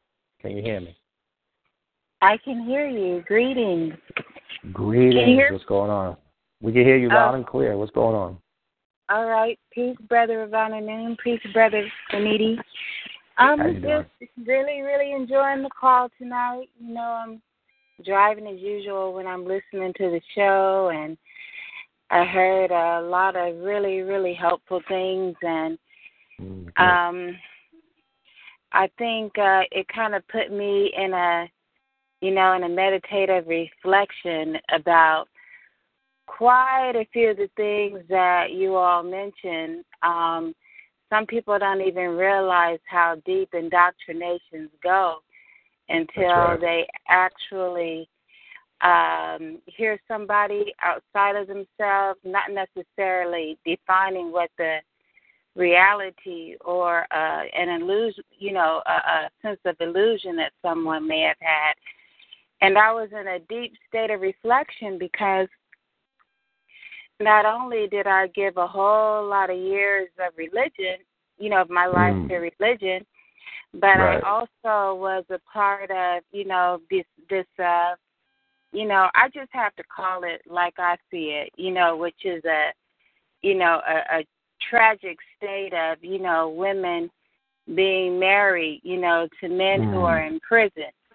And I was in a relationship like that for a lot of years. And those years being spent celibate. So it's my condolences, sis. First, let me offer my condolences for being celibate for many years. That's torture. So I just wanted to offer my condolences. I got to fuck with you. You open yourself up for that one. But no, that's rough. But go ahead.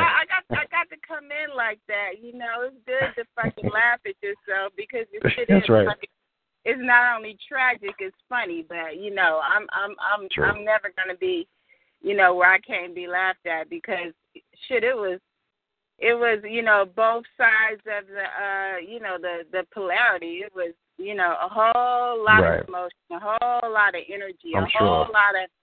And I was thinking about, said that shit was vampirism. It was a whole lot going on there. And when you started talking about, you and Brother Ravana Noon started talking about, dealing with your own demons, I remember, during that period of time, because it wasn't, people have to be able to look at things not just subjectively and objectively, like you were telling me about the deities last week, but even though it might have appeared to be, tragic, the only reason why I said it's tragic because I eventually had to pull out of it. But during the course of it, I call myself being very, very, very, very deeply in love, whether I was mesmerized or hypnotized, it doesn't matter. But I experienced a lot of what people may not ever be able to experience being celibate as long as I have been. I experienced astral travel because, hell, I had a desire, you know, to be with my man, you know, outside of the physical body. You know, I know what, you know, power you get, you know, and what power is lost through masturbation. I know a whole lot of shit, you know, that came out. And then eventually, when I had to finally face a demon inside of me dealing with, you know, an aspect of myself and coming face to face with her and freeing her, and it was she that helped me to finally, you know, after, you know, leaving, going back, leaving, you know, being seduced back, leaving, you know, and being, what is the word, demonized back. You know, I went through the whole nine. But can I ask you? Can I ask you a quick question on that note, real quick? All right. The relationship you had with somebody in prison, was it somebody that was doing a long term, or was it somebody that was getting out anytime soon? And I'll tell you why I'm asking you that question once you answer that. Is it somebody that was going to be getting out eventually, or no? Well, I have to be straightforward. The brother had a triple life sentence. Damn. But he martyred himself for a crime that he didn't do. So I went in, and I never, we never, is it consummated? We never had conjugal visits during the whole time. So, all right, perfect. So now I'm asking you this. The reason why I asked you that, now I want you to be honest. Was this more sympathy for I'm asking you because you use the term love, if that was the case. And sometimes that word love can be confused on a multitude of levels because, again, everybody perceives that word differently. Because I say that because you can love a car, you can love a piece of jewelry, you can love a person, you can love your mother, your father. They're all different levels of love. They're not really the same type of emotion because they vibrate on different frequencies. So I'm asking you that. All right, so, again, this is good. And hopefully next week, you can come on the show when we have all the females here because you're sharing an experience that's pretty, you know, intense. My thing is, you knew this dude was doing triple life, right? So obviously, I'm trying to figure out the thought process because this is good for not just myself but for listeners to see how the mind works. Now, obviously, the thought had to be enlarged in your mind. You knew this brother was never getting out of prison. Obviously, if he was doing triple life, there was pretty much, you know, no chance that was going to happen. That's a reality. Now, so I'm saying your loyalty, whether you were leaving, coming back, like you said, you might have left, came back, whatever. Was it a sense of obligation and sympathy? Because like you said, he was, according to what you gathered on the information, he was pretty much locked up for, as it appeared, a crime that he probably didn't do, as you said. Was it some type of sympathy or obligation? Is that what you thought was love? Or did you sincerely, I'm asking you to be honest now, or are you sincerely saying that this was an individual you did love, knowing he was doing triple life? I'm trying to gauge that because this is how the mind works. So looking at it now that you can look back on it, I'm sure now you can be probably more truthful. What would you say? Like, what was going through your mind? You understand what I'm saying? My first mind was not even to fuck around. I was in a business relationship with his brother, and he fell into a situation where he needed to be able to speak with his brother, and his brother and he was my business partner. See, we were all involved in a cult together, so there were internal as well as external forces. You know, we were in a brotherhood and a sisterhood, a freaking cult that had a lot of play on this. When it was brought to me, it was a situation where I was just helping my business partner. We were working on some things together. And I told the brother, you know, I sympathize with your plight. You understand? But at that time, I had a young daughter, and I was like, you know, I don't got no money to give you in prison. I sympathize with your plight. You know, I wish you the best of luck. No, it was no sympathy. You know, I was more gullible, because I fell head over heels with this man, and I was that way for 14 years. The thing that came between the relationship is that I fucking just, woke up to the fact that religion was a farce, and he's just such a, and still is to this day, a zealot as it relates to his religion that we could not, like I said, it was my inner demon in me. It was like, fuck it, if you can't face the truth that, you were railroaded by our mentor, he fucking sold you out, these are the facts, and that wasn't something that I was intelligent. I just kept being faced with the truth, and I was dealing with it. He wasn't, and I was leaving, coming back and forth after that fact. After I had already spent fucking 14 years, it wasn't, sympathy. I really felt this man to be my soulmate, and even to this day, I say, hell yeah, if I had to do it over again, I feel like I was stupid. I wouldn't do it over again because that's a lot of fucking time. But at the same time, I gained a whole lot. You don't know, but I know. I still got a whole lot of it. And, I just had to, chalk it up to a part of my journey. Shit, I chose to come here and do this shit. I told him the same thing. I said, I tell you what, next time we go on the next go-around, don't look for me to do no stupid shit like this again.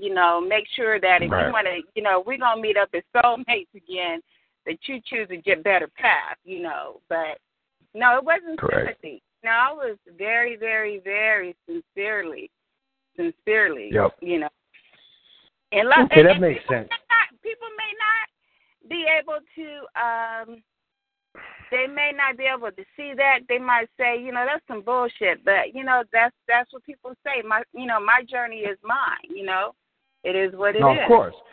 No, I'm glad you shared that. And again, I was asking that, and I'm glad you shared it because now it makes more sense because now you added the dynamics to it because now it answers the question, why you can be loyal to somebody knowing they were doing triple life, knowing that there really wasn't going to be a future, but I see why at the time you were engulfed in it and for the reasons why you were engulfed in it. So, no, that makes sense. And it is personal. It is your journey.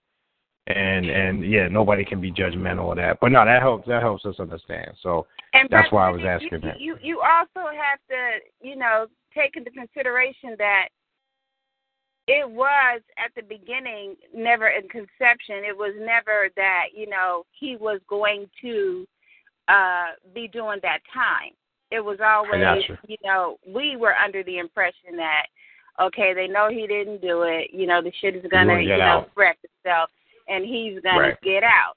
7 years, our mentor lied to us. He said he mentored himself and 12 other brothers. They all fucking got out. To be like, oh, shit, he going to get out any day. 7 years turned into 14 years. And I'm like, wait a minute, God damn it, I signed up at 7, fuck 14, and we at 14. I said, I gotta look at this shit. And he didn't want to look at it, to this day. But the thing that came between us is that I was like, I can't do this religious shit no more. You bow and you pray to a God every day, but where is he in your defense? Where is he in your fucking rescue? I'm like, man, I can't, my head is, I can't, exactly, I just can't do it no more. I'm not going to do it. I got you. So that's a whole lot for me to be putting out there. I don't like to just like. Well, again, you get the point. Yeah, I'm not asking you to spill all your beans, but I'm just, But no, that helps. Just to help people understand the mindset because now you added the pieces to the puzzle and it makes complete sense. So no doubt. But definitely appreciate you sharing that with us, and I hope next week, like I say, you can contribute to that panel. So hopefully you can tune in next week, and I see your ID. I'll definitely plug in so you can share some of the experiences that we talk about next week. So we appreciate that. All right, we'll see about that. Thanks, brother. Y'all have a good night. All right, you too. Thank you. All right, so there you got it. All right, let's say we take 2 more, wrap this puppy up. We'll wrap this puppy up. Got shit to do, places to go, people to see. Let me stop. I feel a tree hugger coming on. You feel that shit? Yep. I feel somebody hugging some trees, man. I think this is Tree Hugger right here. Let's see if we can plug her in. Tree Hugger, is that you? Greetings, Brother Beniti and Brother Ravana. You always get me. Yeah, and I've been hugging some trees hard this week, I'm going to tell you. Yo, no matter how hard you go at this, you know you're never going to shed that title, right? That's right. That's okay. It's quite all right. I own it. I own it very well. What's going on? Talk to us. Like I ask you every time. Like I ask you every time, are those trees hugging you back? That's the question. Oh, yeah, they are. They're hugging me back. They're snuggling me. They're protecting me. Oh, shit. Oh, shit. We have a connection. What's going on? I think you're going to be, well, we might have one more call after you, but, yeah, you might be the last one, depending if that call still stays on. But go ahead. What you got for us? Well, I have a question. You mentioned that book last week, Brother Benny, the Egyptian Gods and Goddesses. Mm-hmm. In fact, I received that book today. Just today, before the call, I opened it up. And I know you're talking about Callie. I don't see Callie in here. Is she known by another name that I'm not familiar? No, you won't find Callie in that book, as Callie deals with the Dravidian or the Hindu pantheon. That's exclusively just dealing with the Egyptian archetypes. Now, they do have some Sumerian gods in that book. They do dip off a little bit into the Sumerian aspect, but for the most part, it's exclusively dealing with the Egyptian pantheon. So no. Well, let me add. I'm sorry. Go ahead. There's another vampire magic book that is out by the same author. It's called Akharu, which is Akharu, and in there he does go into Kali and the vampire magic side of it. Oh, okay. And you know what? I did. I will say that I do have another book. I haven't cracked it open yet. I got it about 2 weeks ago, but I'm behind on my reading. Okay. Because you're hugging them trees, man. You got to take a break off them trees, man. No, I got to keep those trees hugging. I got to keep that going. That's primary. Crazy. Yeah, no, I don't have the name of that book in front of me. I don't have the book. I went to go see my head so I could read the title. But thank you so much, Brother Ravana, and I'll look into that book as well. Yeah. That book, unfortunately, no, there's nothing in that book in reference to Kali. You don't really dip into that side. But, yeah. So, anything else you got for us, Tree Hugger? Yeah. Now, Brother Ravana, you were speaking earlier. You were talking about the vampire aspect of ourselves when we work with black magic. Can you just elaborate on that? Sure. Just a little bit more. Thank you. Sure. All right. Well, as we know, the vampire archetype is one of predator, and then there's the lesser side of that, which is prey. In all our lives, we have played or flipped on both roles one time or another. Unfortunately, a lot of us had been prey by bullies and other people when we were younger, to even when we were older. When you start to work with vampire magic, you start to understand the difference between being a predator and a prey. A predator doesn't necessarily mean you're preying on weak, feeble-minded individuals. A predator means that you're taking control of every part of your life, and you utilize everything to your best ability for your growth, whether it seems like it's the right or wrong thing to do. Because what happens is people will look at every part and they'll automatically label things as, oh, that's right or that's wrong. Whereas a predator sees what is necessary for their growth, and they will take heed to that and utilize it for their best ability. Now, whether that's taking, for yourself, for example, you can take energy from trees. Mm-hmm. Trees are taking energy from you all the time. It's called the cycle of life. They take your carbon and flip that into some oxygen, right? Right. So, in the same aspect, you also should be taking the energy from a tree. But it's not some unconscious thing that we've been doing. When you're conscious of it, you're also taking the dark energy of the trees, because when most of us focus on nature, we always tend to focus on the lighter side of it. But underneath running all that is a dark current that's running all through this earth, that is not physically seen, but the roots of any tree, they don't grow in the light, do they? No. They go deep down into darkness. And if your roots are not strong enough to dwell and go and master your darkness, then how are you going to grow? In order to grow, you have to go deep down in those roots. And in order to do that, you have to understand what it means to be a predator, what it means to be in control, what it means to be a master over yourself. And just like any tree, there's servants to it, because the grass, soil, is servants to the tree in order for that tree to grow. Yeah. You understand? I'm just using concepts that may be more for general for people to understand, but when you take the vampire archetype within yourself, you have to understand that there is nothing wrong with being that predator, that you are constantly in a state of taking. We like to think we're in a state of constantly giving, but just as much as you give is as much as you take. So there's nothing wrong with it. You have to be that part of yourself has to be faced, because just like Kali absorbed the energy of the demons to destroy them, to transform into something greater. You understand? If she didn't take and destroy those energies, she couldn't transform into something that was beyond what could be measured, what could be defined. She had to take to expand. And she didn't think there was nothing wrong with it in that mythological story. There was everything right with her taking that energy. There was everything right with her destroying that energy. You understand? Because if she didn't, what would actually have happened? So you have to, there's times when you work with vampire magic, you have to understand that you have to be the predator.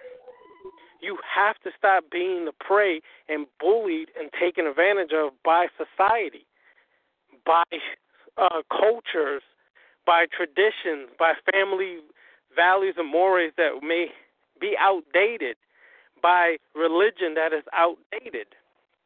And as long as we don't face those illusions about ourselves in life, then we're always going to be the victim, the prey, the person who's taken advantage of. Kali takes that away, makes you destroy those false illusions, and makes you the one who is the predator. That meaning you're the destroyer now. You're taking control of things. You're destroying things that don't belong there anymore, and you're transforming it to something that is beneficial for your growth, to empower you, make you stronger. But if we just sit there, then we're constantly going to be used by society, constantly used by our family. People love to think, oh, family is everything. Listen, family can also be the worst of enemies to you, too, because people will say blood is thicker than water, whatever they say. Blood is thicker than water, but it's that very blood that can kill you, too, because families turn on each other all the time.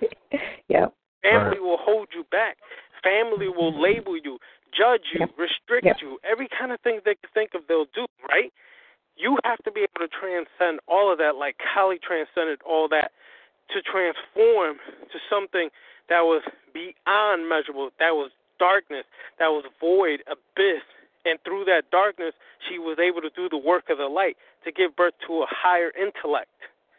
So if we're not able to go deep into that and realize that all my life I've usually been the prey and everybody's preyed on me because I've always been a nice person and trying to keep the peace in my family and all this shit, instead of realizing these people were preying on me the whole time. My family pitted me against this person and they fought against me against it. All this stuff. Or my friends always were jealous and envious and they kind of used me, and we don't ever get away from that.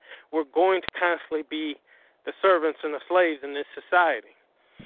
Unfortunately, a lot of melanated people, this is the mentality they're still stuck at, where they have to find ways to say, well, see, we were superior, we were this, we were original, we were that, but then we're the same people that are holding ourselves down with all this original, we're great, but our same issues and problems are holding ourselves down, and we're victimizing our own people.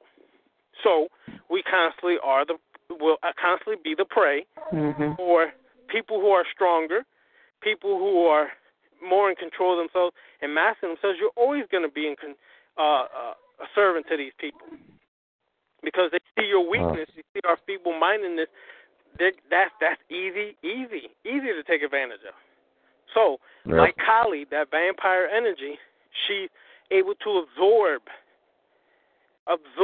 our weaknesses, absorb our illusions, and transform that to some shit that makes you more powerful. Hope that answers some of it. Now that was powerful. I just want to thank you. And when I think about what you said, I mean that applies to me. I take it. Everything you said, I've taken copious notes on what you just said. But the way that I have transformed my life over the last years is that I had to remove people. I've been a giver, and when you're a giver that way, you don't protect yourself, then you end up becoming a prey. And I ended up allowing myself to be a doormat for people. So I learned to guard myself, and I started to do away with the people that were not serving well in my life, so that I could become that predator like you're talking about. So nice. What I was going to say is, so I've learned to be an excellent receiver, and I take that to be the taker that you talk about. You have a giver and you have a receiver. So I've had to learn how to be a good receiver because I had been giving so much of my energy away that I had to learn to, I use the term receive, but I've allowed people to respond back to me and give to me, and I've also gone and taken what it is that I want. I've always been accustomed to getting what I want, regardless of whether or not I allow myself to be prey. But I've now garnered the power to push back and say, no, you're not taking from me anymore. I don't need you in my life anymore. Right. And then that has allowed me to attract bigger, better quality things for my life, which I'm so very grateful for. So thank you so very much for breaking that up, breaking that down. No, that's a good point, because when we did, I think you were listening, when we did this series on vampire magic and the predator-prey concept, when you're constantly giving and you don't know how to recharge yourself, that's when problems really start to kick in for you. Could be family, and family can be some of the most draining shit you deal with. We all know that. Could be great too. I'm not saying, we're not saying, some great things that can come from family, but let's keep the reality there too. The family can be your biggest obstacle sometimes. They can cause you most problems because of the amount of energy, that it takes from you. But the other thing, so I guess all tree hugging, there's some dark aspect of tree hugging that you learned tonight. It's not all fluffiness, man. No, you got it's the dark not. side. You got the dark side of tree hugging. That's right. But when you talk about that draining energy, I mean, seriously, just within the last week, since the last show, I had a very close family member tell me something that just kind of rocked my world. I'm like, really? I'm like, and it took me back. I had to really gird myself. I just had to gird myself and make sure that I just had to gird myself, because if I don't gird myself, things happen. That's all I can say. That's right. And I needed to make sure that certain things didn't happen. And I had to step up and above the situation and look down on the situation and say, you know what, that's just nonsensical stuff. Why am I allowing myself to be affected by that? That is just a gnat on my shoulder. Okay, they're not in the light. They're not in the light or the darkness, however you want to put it into perspective. Mm-hmm. They just don't have the wherewithal. They don't have the knowledge. They're not enlightened to know what it is that they're doing. So that's true. I have to excuse them. I have to forgive them for what they've. That's true. And just move forward. Mm-hmm. That's true. But again, it's okay to set those lines and boundaries as long as you're the one doing them and nobody's doing it. That's key. But most one definitely. last thing. It's more important not just to forgive them. It's more important to forgive yourself. What do I mean by that? Self, that's right. If you forgive yourself, that means you're forgiving yourself for even allowing the situation to occur in the first place. Yes. Okay. Well, outcome. You're forgiving yourself for anything that occurred because it all started with you. So yes, it did. I agree. I did deal with that, and that's what surfaced up for me. And that's what I think. If I didn't explain that correctly, I just need to. I'm glad you brought that up, Brother Ravana, because that's what it was that I was dealing with. That's what rocked my world, because I had to really dig down deep and say, you know what, Layla, you caused this. You caused this.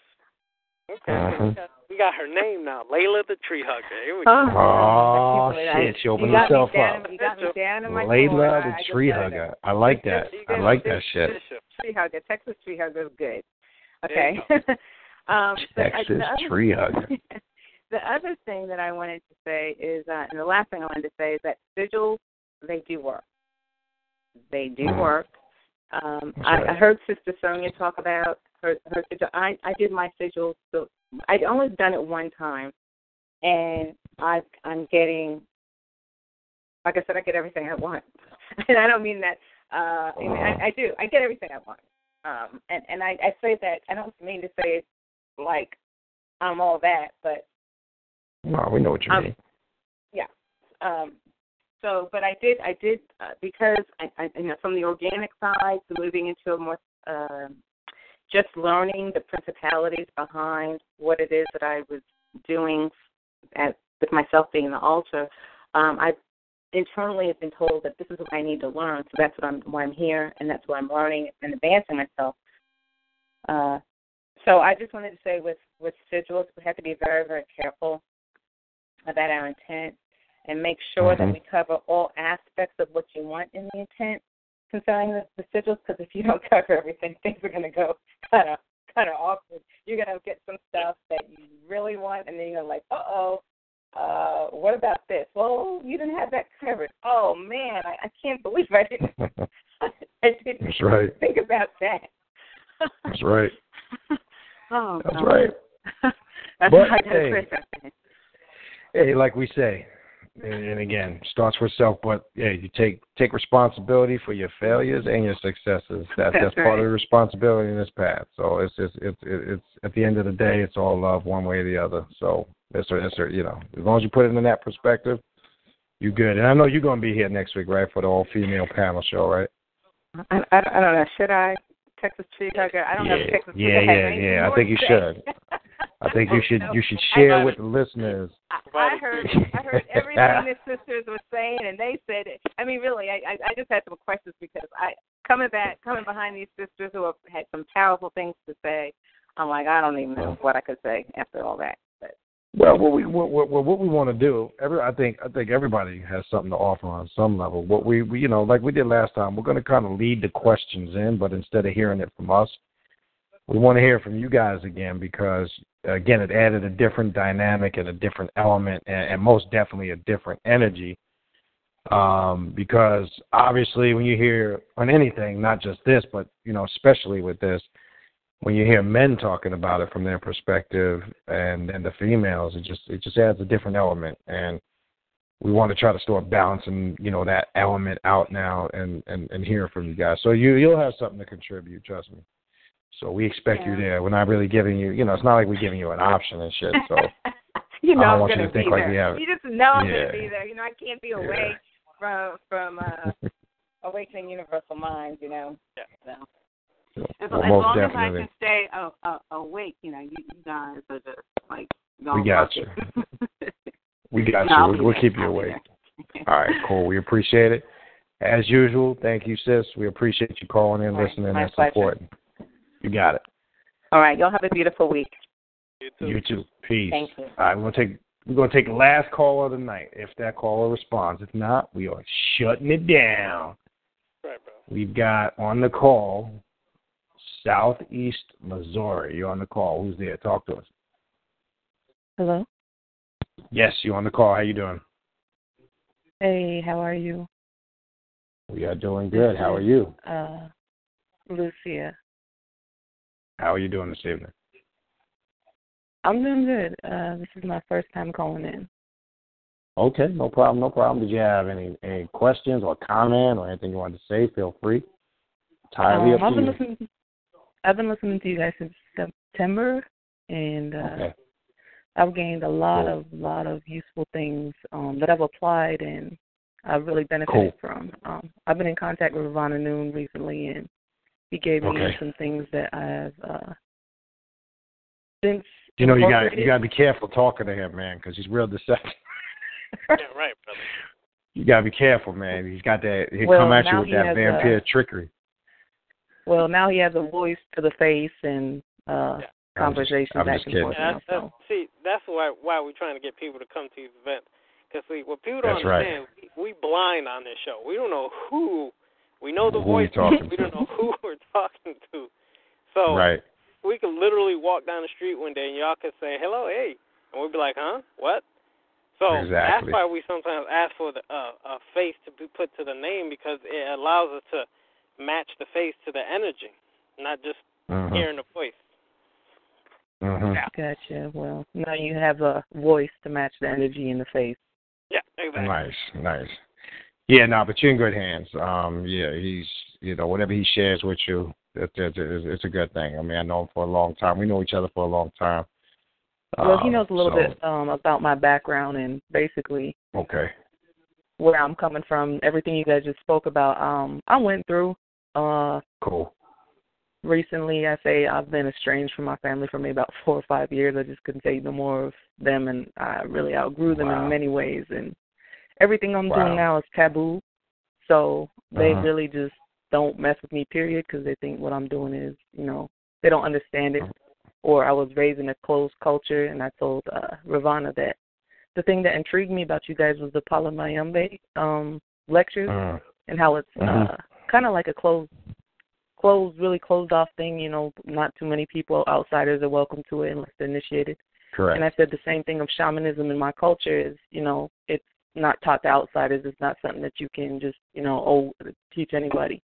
And I was telling him how the women aren't allowed to partake in these things, and rarely are women ever, taught these ways. So that's really that intrigued me. If you don't mind, to interrupt you real quick, if you don't mind, share with the listeners real quick, if you don't mind, your cultural background so they understand what exactly you're referring to. Because normally on this show, people are not used to hearing just various cultural backgrounds. I think this would give us insight to a whole nother world that we might not really readily be connected or hear about. Well, I'll be prepared to, if anybody hears this, and I'm sure I'll get a couple angry phone calls and everything else, but I really don't care at this point. It just doesn't even matter to me. They're scared of me, so be it. I come from a Native American indigenous background. Now, when I say Native American, I don't mean, I'm 1/16 Cherokee, all that BS they talking about. I mean, I grew up on Indian reservation. And being mixed, it's a hard thing. You have that cultural identity clash and the not belonging.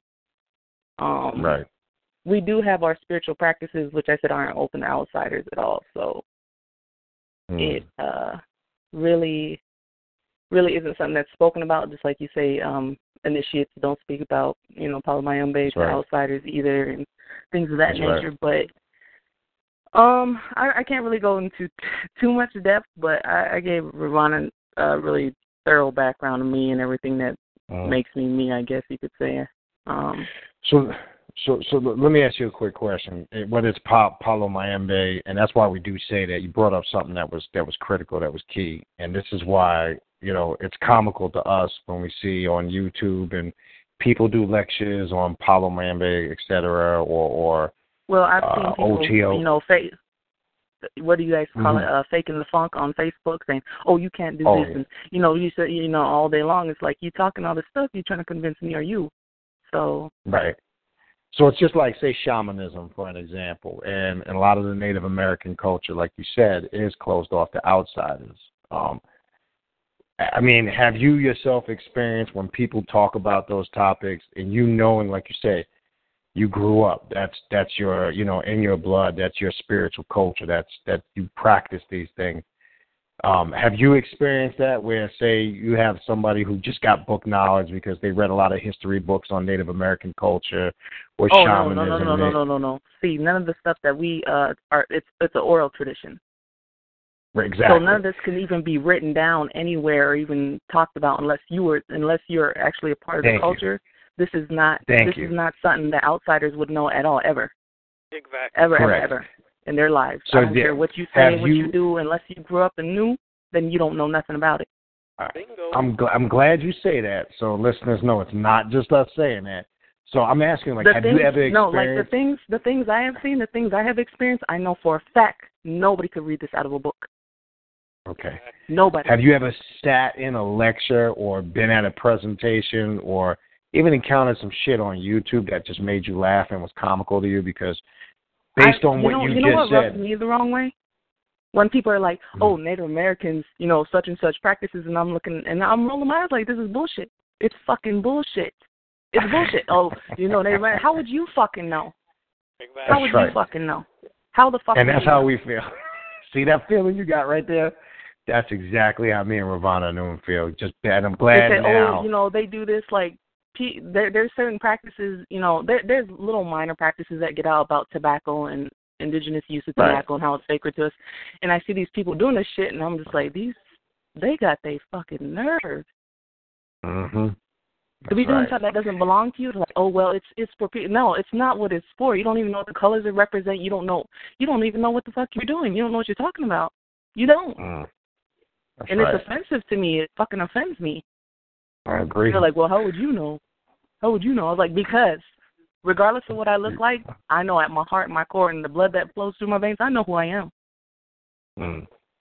Okay. That's exactly how we feel about Palo Mayembe and things like that. People running their mouth off about, they know the secrets of Palo, and all they ever did was read a book. They really don't see the inside because they never went inside of it to understand that certain things are never put out to the public, ever. There's even things that I'm not allowed to know. I only know a certain amount of knowledge. So I know for a fact there can be nobody out here. I mean, me as a woman in the culture, women are, the basic role, it's patriarchal, man above the woman and everything else. So I'm only able to know a certain amount. And then even then, nothing is ever explained to us sometimes. It's just like nobody explains to us,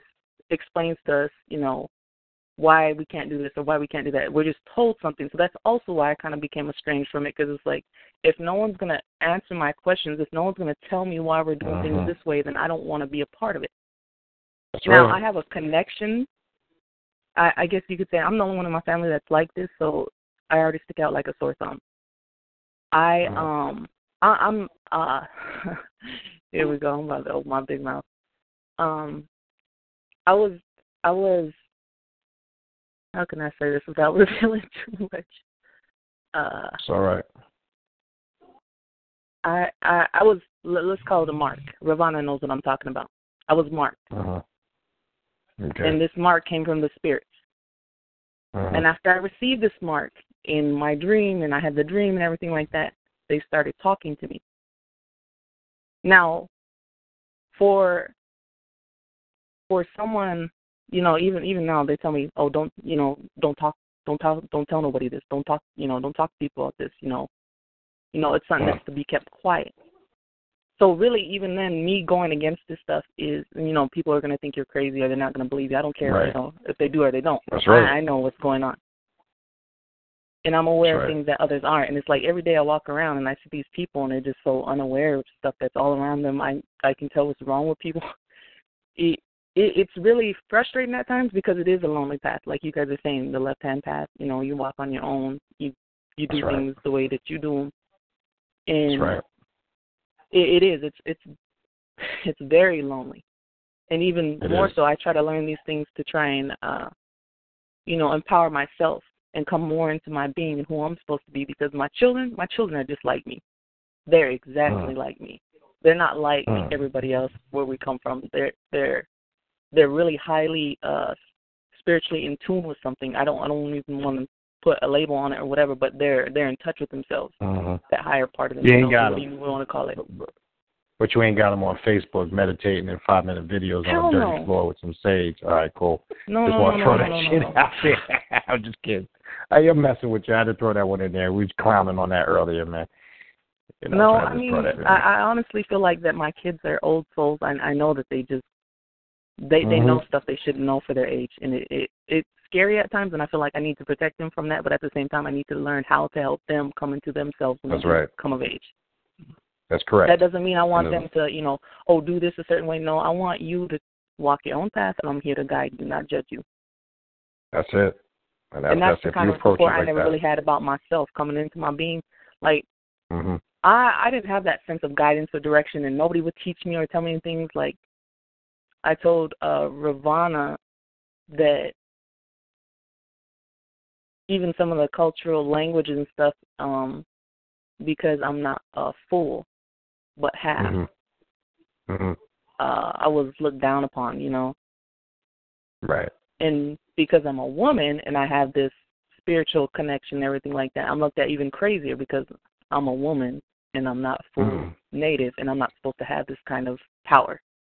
And I do. Information, yep. Yeah, so yeah, I mean, it always seems a lot of these cultures have that, unfortunately, chauvinistic when it comes to the female thing. I mean, shit, even in Palo and Ifa, it's there. Then, like you say, you mentioned the other thing, because of being mixed descent. And we know amongst melanated people, unfortunately, in these cultures, there's racism within it. I hate to say that. You know, you got Latinos have racism amongst themselves. People in the Caribbean have racism. I know it is. It's everywhere. But the worst is when we have it amongst ourselves. It's horrible. It's when it's amongst ourselves, I think, is even worse, because we set ourselves up for this. I mean, we have so much other shit we got to battle on a regular basis, but we set ourselves up for this nonsense. And to hear you confirm it based on your experiences is confirmation, you know. Unfortunately, it's fucked up, but, you know, everything serves a purpose, like you said. As long as you've evolved out of it, it's part of your blood. It's you. It's there, but doesn't mean you have to be confounded to it exclusively. You know, you recognize as much more. But obviously, you know, what's part of your blood is part of your blood. You can't deny that. It'll always be there. It's always going to be a part of you. But you just obviously have found a better way to accept that and work with it. But, you know, fortunately, we got a lot of old school, traditional people that come from these cultures. You know, they think there's nothing else. Yeah, of course. Unfortunately, I agree. It is. 100%. Well, the thing I struggle with the most coming up, being that I'm not, you know, like I said, I'm of mixed blood, is I let these people make me feel like I was unworthy because I was mixed blood. Wow. And the spirits marking me and showing me that they don't give a damn if I'm mixed. The blood that runs through my veins is tied to them, and they let me know that. So that's directly from them. So I don't, for the longest, that was validation for me. Like, you know, they don't care. Like I told Ravana, the very naming of me was an act of defiance. So right there, since I was a couple months old, I've been defying every goddamn body. So I guess it must have just been this way for a reason. No, and I'm glad you bring that up, because I'm sure Ravana has probably mentioned to you us coming up, because of us being from different ethnicities, you know, quote unquote. Being a light-skinned person, I get it. Of course. You know, being of that, you know, having the blood, but not necessarily per se being that 100% pure African. And we realized, you know, we're not trying to be that. You understand? As we got older, we tried. Look, there you go. And That's see, we get caught up in there sometimes. The hell with exactly. I mean, because I've been rejected on all sides, so it really doesn't matter to me at this point. Hell with everybody. I'm gonna be me. That's exactly right. Exactly right. And that's what we came to the realization of. You know, you have to be you, because, you know, unfortunately, that nonsense exists. Like you say, you never felt or made to feel like you fully belong, because they always reminded you of that shit. And that's the shit that becomes irritating. And I think as we all matured, we said, you know what, man, fuck that shit.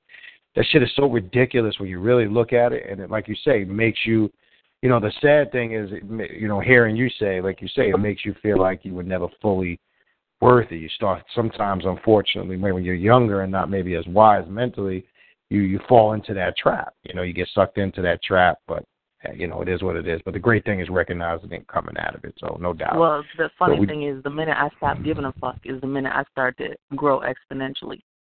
There you go. When I started accepting myself for who I was, not somebody else wanted me to be, when I started becoming me and being proud of me and everything I came from, you know.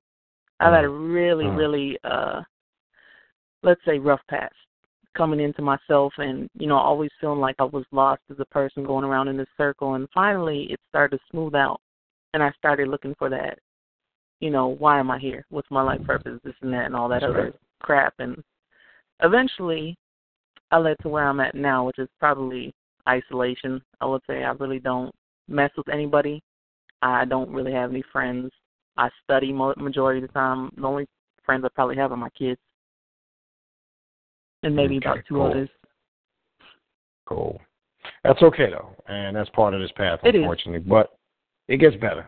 Trust me, it gets better. And I'm sure you're ready to realize that. But hopefully next week, we're going to wrap this thing up. Hopefully next week you can contribute to when we have that female panel. We definitely like to hear more. And obviously you definitely got something to offer based on your experiences. You bring a whole nother dynamic. Like you say, coming from a very diverse cultural background. I think that's important for listeners that are on this path. Mm-hmm. I'm sorry, what were you going to say? People from my cultural background are, they really have that fear deeply instilled inside them, because I see it in my own grandmother. I see it in my like that scare, that fear is just running rampant within them still. And it like I said, it's a really close culture, so they're even more afraid to step out of the box than everybody else, even more so, I would say. Cool. All right. Well, we appreciate you definitely calling in, and like I say, looking forward, hopefully next year. Next year. Jesus Christ, where am I at tonight, man? Jeez. You said next year. Yeah, I said next year. I said July when it was January. Let me tell you something. It's funny because you know what's been going on. Vic will tell you. Ravana Noon will tell you, and people around me the last 2 weeks like, yo, what the fuck? I've been getting my dates. It's like I'm way ahead. I'm gonna try to zone in on this. It must mean something. I'm way ahead of where I need to be. I got my dates way in advance. I have wrong dates for events. I got different months on my mind, so I know it means something. I just need to figure out what the fuck is going on. Yeah, now I just said next year instead of next week. But anyway, hopefully next week you can, again, come back on and contribute when we have all the females on next week and share some more experiences with us. But we definitely appreciate you calling in, and we definitely appreciate your feedback. Okay. All right. You have a good night. You got it. Peace. All right, brother. I think that's it. We're going to wrap this puppy up. Again, appreciate everybody tuning in. Real quick, for those that left, again, next week's events, Friday, January 27th, 8 p.m. sharp, all black attire. Kali Mantra, magic ceremony, activating the dark energy of Kali, followed by a ritualistic drumming afterwards. I know we got several people planning to come from out of town. We're looking forward to seeing some of you that listening here on the show. We're looking forward to meeting some of you all for the first time. And following night, Saturday, get my damn events right. I was about to say June just now. God damn, January 28th, got it right. 7:30 p.m. Sophia's Garden in Miami Gardens. We'll be doing a class, myself and Brother Ravana Noon. Look forward to seeing you guys there. No charge for the events. You can email us at khnum19, for any information on those events. We'll send you a flyer about the events. Brother Ravana Noon, if you want to go ahead and give your contact information, we'll wrap this thing up, and then I'll get mine, and we'll call it a night. Sure. If you want to get a hold of me, contact me. Any questions, comments, concerns, you can reach me at Ravana Noon. That's RAVANANUN, Ravana Noon at Outlook.com. Or you can reach me through Google Plus, Dark Occultist 99, or YouTube, Dark Occultist 99. And there's videos there. Brother Benito will share his information. He has videos too. And the one last thing I want to say is, for all you people who claiming to be something, you will be exposed eventually. Not by us, by your own doing. You'll expose yourself. Peace. That's right. All right, peace, brother. Again, if anybody wants to contact me, you can contact me at that same email, khnum19@gmail.com. Information for the events. You can also go to my YouTube channel, Mother Nubia Inc. That's on YouTube. There's a bunch of videos up there, probably well over 100 by now. You can also go to my Google Plus page, Mother Nubia Inc. It'll link you right here to the radio show also, with all the shows are archived on that page.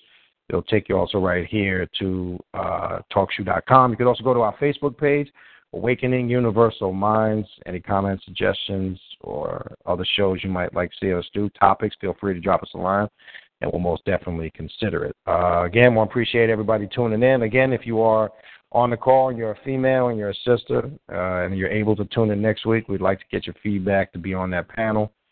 Part of that show will kind of feed the questions, and we'll just have you sisters pretty much give the answers. And they're not so much answers because there's no right or wrong answer, just give your feedback and experiences like we did on the last show. So looking forward to seeing most of the females that are going to participate on that show next week.